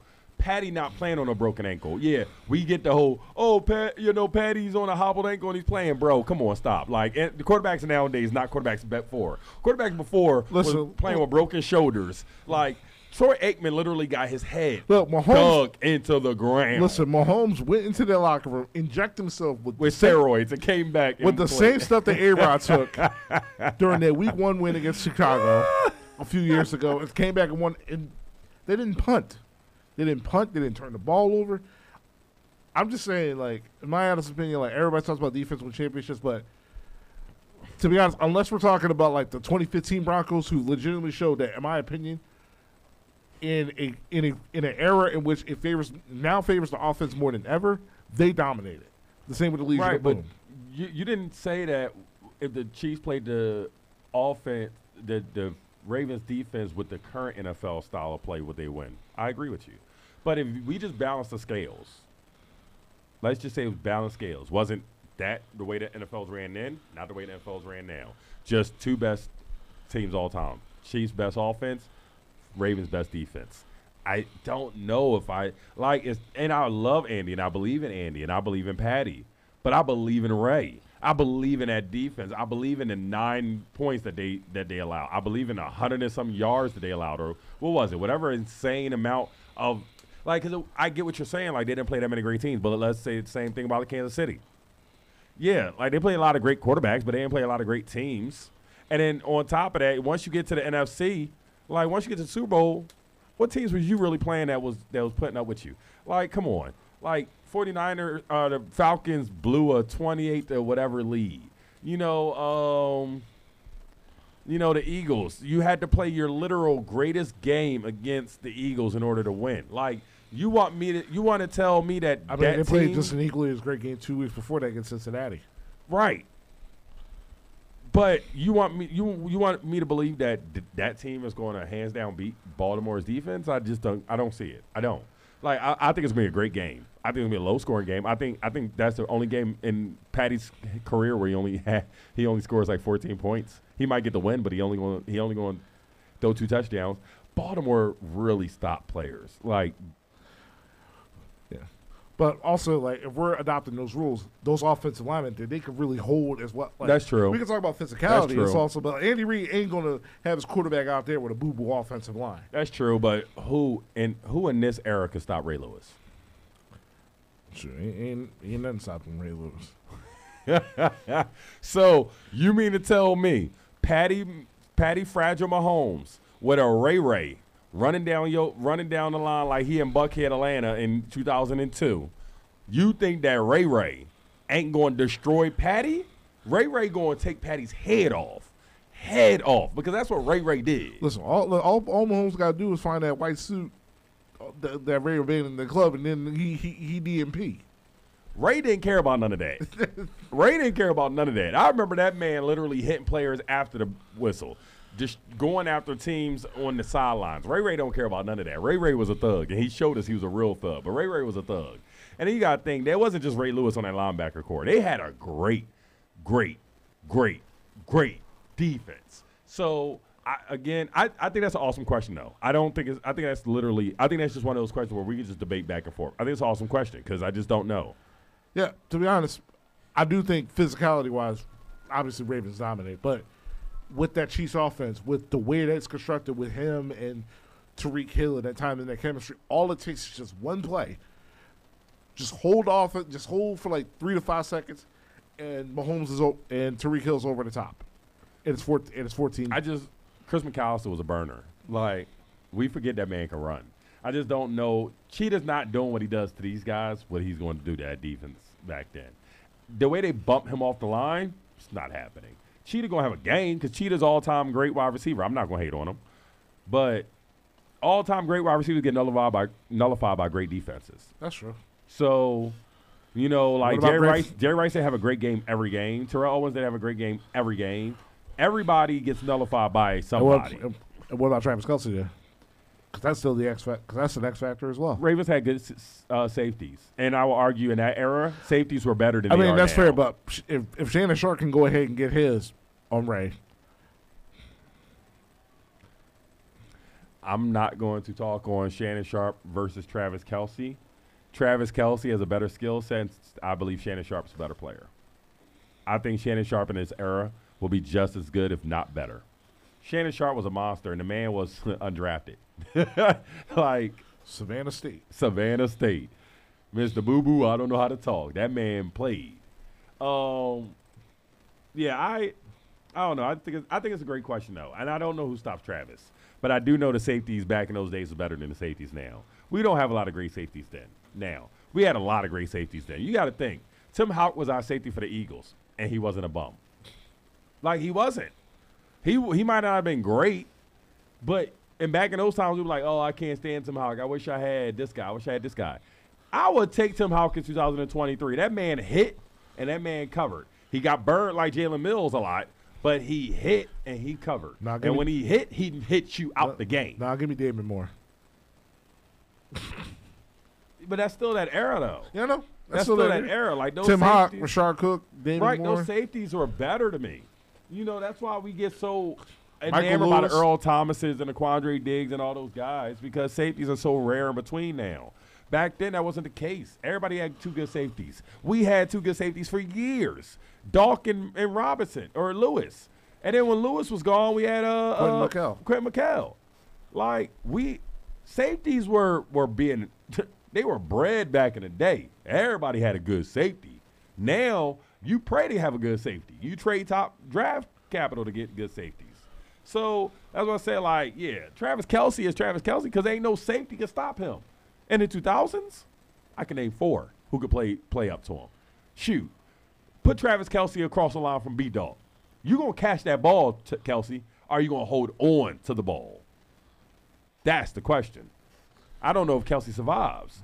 That's fair. These guys don't hit. Those guys hit. Kelce catching the ball over the middle like he do now against one of those safeties back in the day, they shelling him. They putting him on his back, and they going to make him bleed out his butt. Nah. I got the Ravens. I don't know if I put money on it, but I got the Ravens. All right. Once again, you're listening to 98.5 WJYND, Running Back Sports Show, Sports for the Culture. If you want to call to join the discussion, the number's 215-763-9596. Oh, my God. I am not talking about Chris Sims. Chris Sims and the greatest quarterback rankings ever. Chris Sims, ladies and gentlemen, since Chris don't want to talk about his namesake, Chris Sims, the guy who never, ever done anything in NFL, his greatest claim to fame is that he has a daddy who was halfway good. And even he wasn't that great. He was much better as an analyst than he was a quarterback. Recently voted Jalen Hurts as the number 7 best quarterback in the NFL. A year after making Jalen like the 20-something best quarterback in the NFL? Chris Sims, because we're not really going to talk about Chris Sims, is probably the biggest NFL tool of analysts next to Skip Bayless. And he's worse than Skip Bayless by far. Skip Bayless's only crime is that he's a Cowboys superfan. Outside of that, Skip Bayless got some really good takes. Chris Sims never has a good take. I mean, his argument for why Jalen was 7th was Jalen still misses passes. But then I looked at the guys above Jalen Hurts, the Joey Burrows, the Trevor Lawrences, guys who Joey Burrow, who I love, is a check down king. Trevor Lawrence, who actually didn't emerge until the second half of last year. And even then, he's not better than Jalen Hurts. Name me 4 quarterbacks better than Jalen Hurts right now, Chris. Let me see. He's number 7.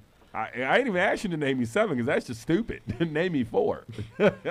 So he's got Lawrence at 6, Lamar at 5, Herbert 4. I'm assuming Allen 3, Burrow 2, and Mahomes 1. That was literally the list. I'm gonna tell you right now, Lawrence ain't better than him. Herbert may have more gaudy pass yards. He's not a better quarterback. Who else was above him? Patty, okay. Lamar's not better than him. Guys, can we stop? Can we please stop with the Lamar is, listen, Lamar's great. Lamar has never shown you anything with his arm. Am I wrong or am I right, Chris? Besides leading the league in touchdown passes, sure. He throws bombs. Michael Vick threw bombs. Was Michael Vick ever a thrower? Was he ever a thrower of the football? He had bombs, but was he ever a thrower of the football? 2010, yeah. Even then, I love Michael Vick. My favorite quarterback of all time, and I was a Don McNabb super fan. That man could not throw between 10 and 15 yards. He could throw 40 yards. He could throw 50 yards. He could throw 80 yards. That man could not throw a check down pass. He overthrew everybody, or he threw it too hard.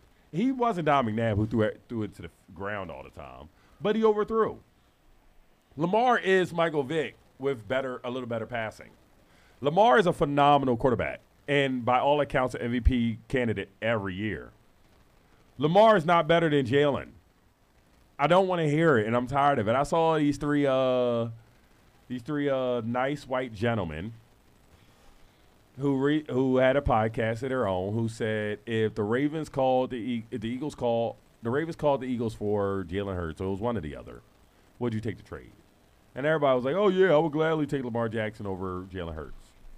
And I must be the only person in history where I looked at these three guys and I'm just like, what? Why? And in what world? No, I wouldn't. Like, and this is coming from a Jalen Hurts detractor last year. Like, granted, if this was before last year, Chris, this is before a Super Bowl run, maybe we're all in agreement that we will take a Lamar Jackson because he dynamically changed the game in ways that we've never seen from a quarterback position. Yeah, but to me, this is the year for Lamar to prove it. This is the year for Lamar to prove it. I agree with you there. So why is he better than Jalen? I don't know. That's what I don't get. Now, Chris Sims is dumb, so I don't take him. He has no credibility. Yeah. But this is a real topic that I've heard, is that there are 3 to 4 quarterbacks better than Jalen Hurts. I don't believe that. I think there's one quarterback better than Jalen Hurts, and that's the only quarterback better than Jalen Hurts, the only quarterback that beat him in the biggest stage of them all. And he only beat him because Jalen fumbled the ball.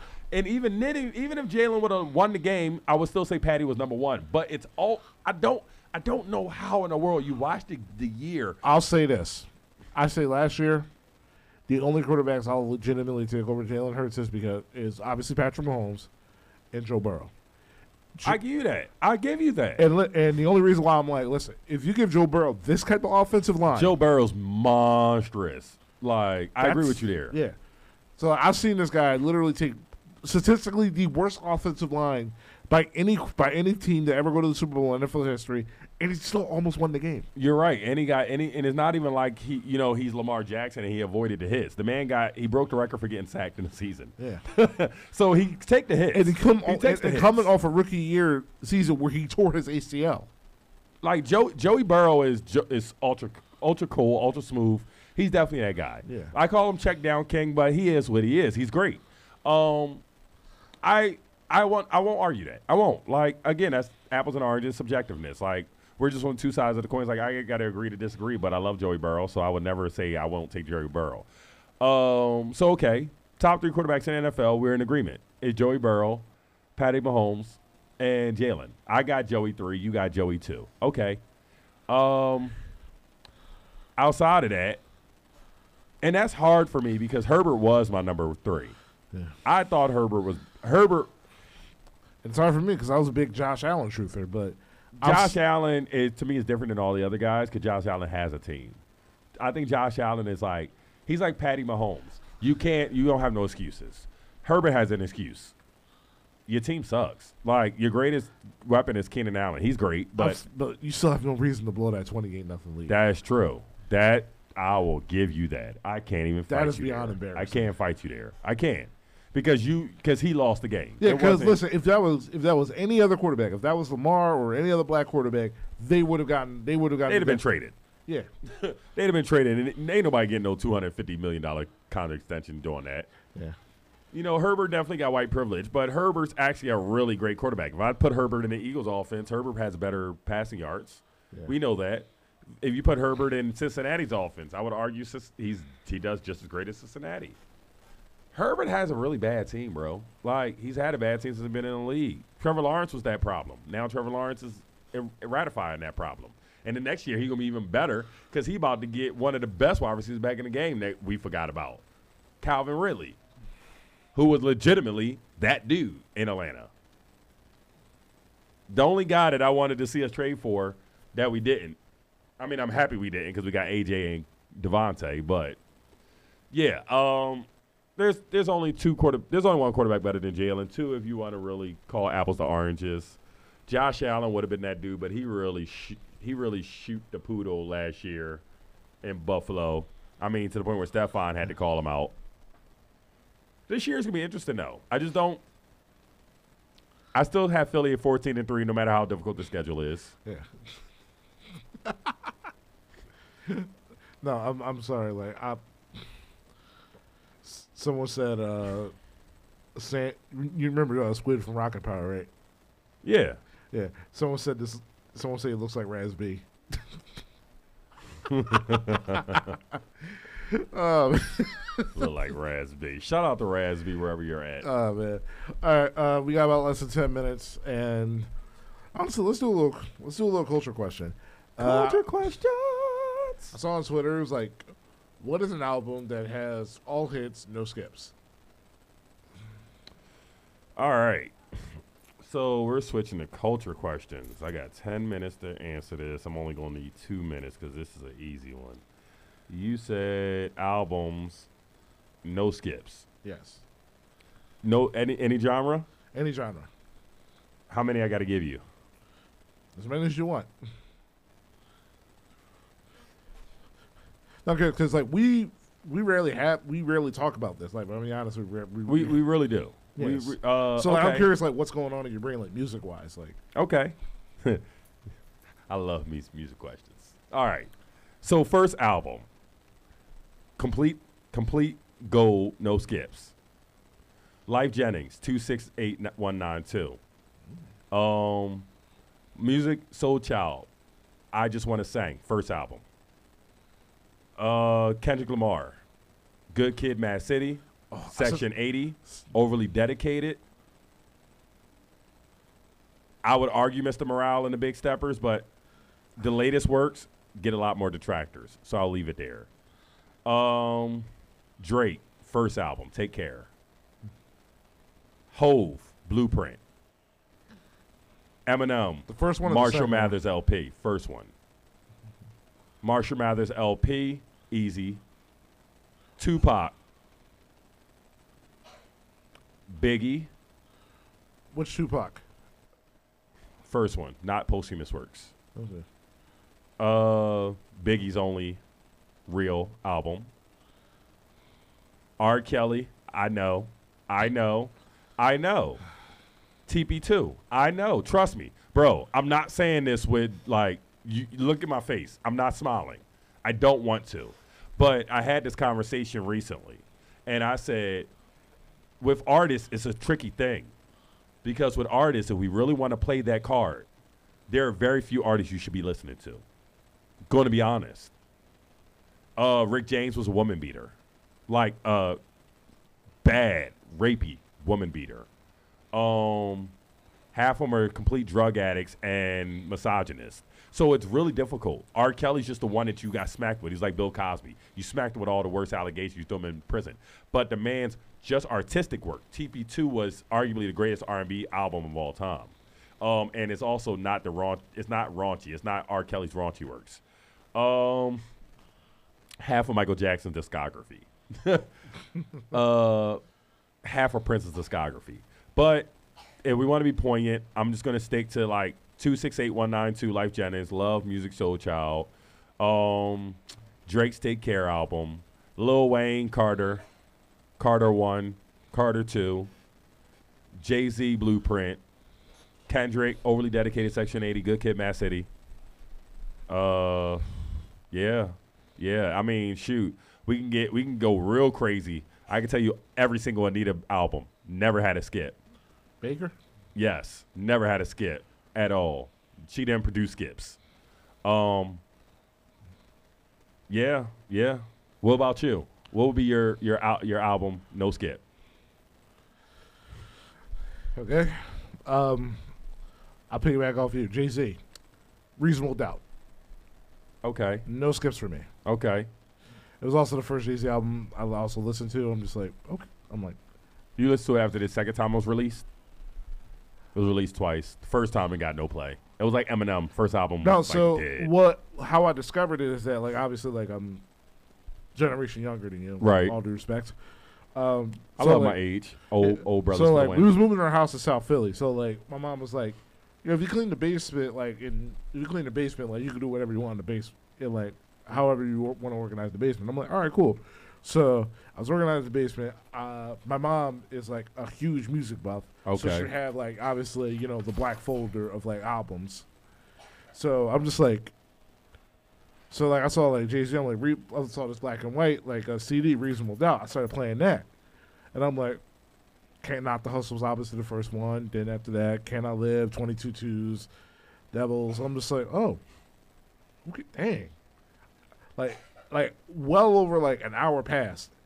I didn't skip that album once, and it was like absolutely amazing. I'm just like, okay. So it was that. Obviously, I'm a huge Kanye buff. So Late Registration is probably like the one I don't skip. I love every single part of that album. I love the skits also. I'm gonna say the first couple Kanye albums were non-skippers for me. Yeah, like College Dropout. College Dropout. Yeah. Outkast doesn't have a skip for me. Yeah, Speaker Box and Love Below. That's my. You shouldn't have did that. Like you could have. That's just the album. Like everybody know, that's like the gold of golds. But you don't mention, because every time you mention, everybody's like, "Ooh, that album was so nasty." Like yeah, and same for Kendrick. Good Kid, Mad City. I even love the bonus tracks. The Now or Never is probably like my favorite track, and that's the bonus track. Okay. Yeah. I love me some music, and there's a lot of artists that obviously they have albums that I listen to, but there's always at least one song I skip. You know, Kendrick is one of the few artists I haven't, like, I personally have never skipped a Kendrick song. Now, I didn't mention all his whole discography because I know, like, people are divisive about To Pimp a Butterfly or, you know, it's like, because that was when it was culture shocking for his fans. Yeah. You know, because to that point, you know, he was always socially conscious, but he was still mainstream. You know, that was the first time he took Socially Conscious and made it mainstream. Yeah. So that was divisive. Outside of that, like, you know, I agree with you. The Kanye, his first works, when Kanye first came out, he was untouchable. Yeah. Untouchable. College Dropout, Late Registration. Like, come on, man. Like, oh, my God, Kanye, what happened to you? Like, I'm so sorry your mom passed away. Like, real rap. Like, because that messed you up. Because you were literally on, like, there's no producer or artist that was ever going to be greater than that man. And then his mom passed away, and then he got with Kim, and then even before Kim, he was just losing his mind. I mean, when he was with Amber Rose, it was just he was out there. Shoot, I'll even veer off the road a little bit. Common B. Love that album, start to finish. Yes. Common B. Yes. Yeah. Common was my man. Like you definitely talking music right now because Common, I really mess with Common. Common was my favorite socially conscious rapper for years.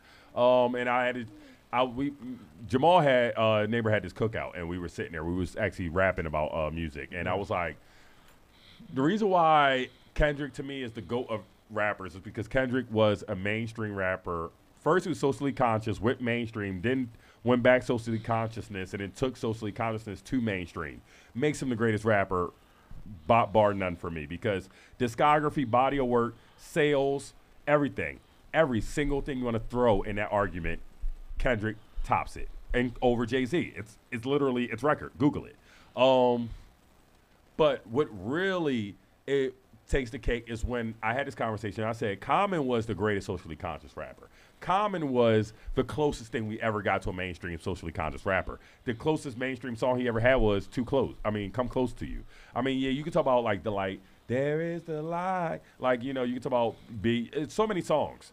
But Come Close to Me, because it was Mary J, was the closest that he ever got to being a mainstream rapper. And to that point, black folk love him. White folk don't listen to Common. I can go outside and go ask Bill, Bob, Chuck, and Harry about Common, and they're not going to know about. Honestly, like he's like on the same ground where it's like black people love the Roots, but it's like what white people listen to the Roots. And that's the crazy thing, because Black Thought is one of the greatest lyricists of all time. And no one knows. No one will ever know outside of Philadelphians and people who really get down with the Roots, because you're right. You know, there are certain artists that are they're so socially conscious. They're black, like they're black speaks. You know, when you're black speaks, white don't listen. You know, so Common, man, if you took Common from that era, put Common in this era, next to Kendrick, yeah, Common about to get shake. Common about to get played. And he got played in, but he going to get a lot more play from a lot more diverse audiences now. Yeah. And I think that's where Common, like I hope somebody really gives Common his flowers, because he deserves it. Shoot, Common would do like multiple projects with like Cole, Gambino, Frank Ocean. He was just wrong era. Another album you don't skip. Which one? Frank. No, you don't touch. You don't push play. Go do what you got to do. Channel Orange or Blonde? Channel Orange, bro. Like, Channel Orange is one of the greatest albums I've ever heard in my life. Channel Orange is probably one of the greatest R&B albums, soul albums of the last 30 years. I'm being honest. I'm just being real with you. Frank Ocean dropped the god of albums and just said, you know what? I'm stepping away. Like, I still listen to it as if it's the first time. You know, rather it's, you know, Novocaine, Pink Matter. Like, the album was just it. God, Frank, please, anybody listening, I just need all y'all to tweet that man, Instagram that man, Facebook that man, stalk that man. Tell Frank he needs to drop a Channel Orange 2 tomorrow. And on that note, this has been Chris Thomas. I am Corey Moore. And you've been listening to the Random Bass Sports Show, Sports for the Culture, every Tuesday from 6 to 8 p.m. Eastern. We want to thank everybody for tuning in. And another big shout out to Mike for coming in to talk to us about Nick Nurse. Until next time, be easy, stay safe, and stay black. Stay black.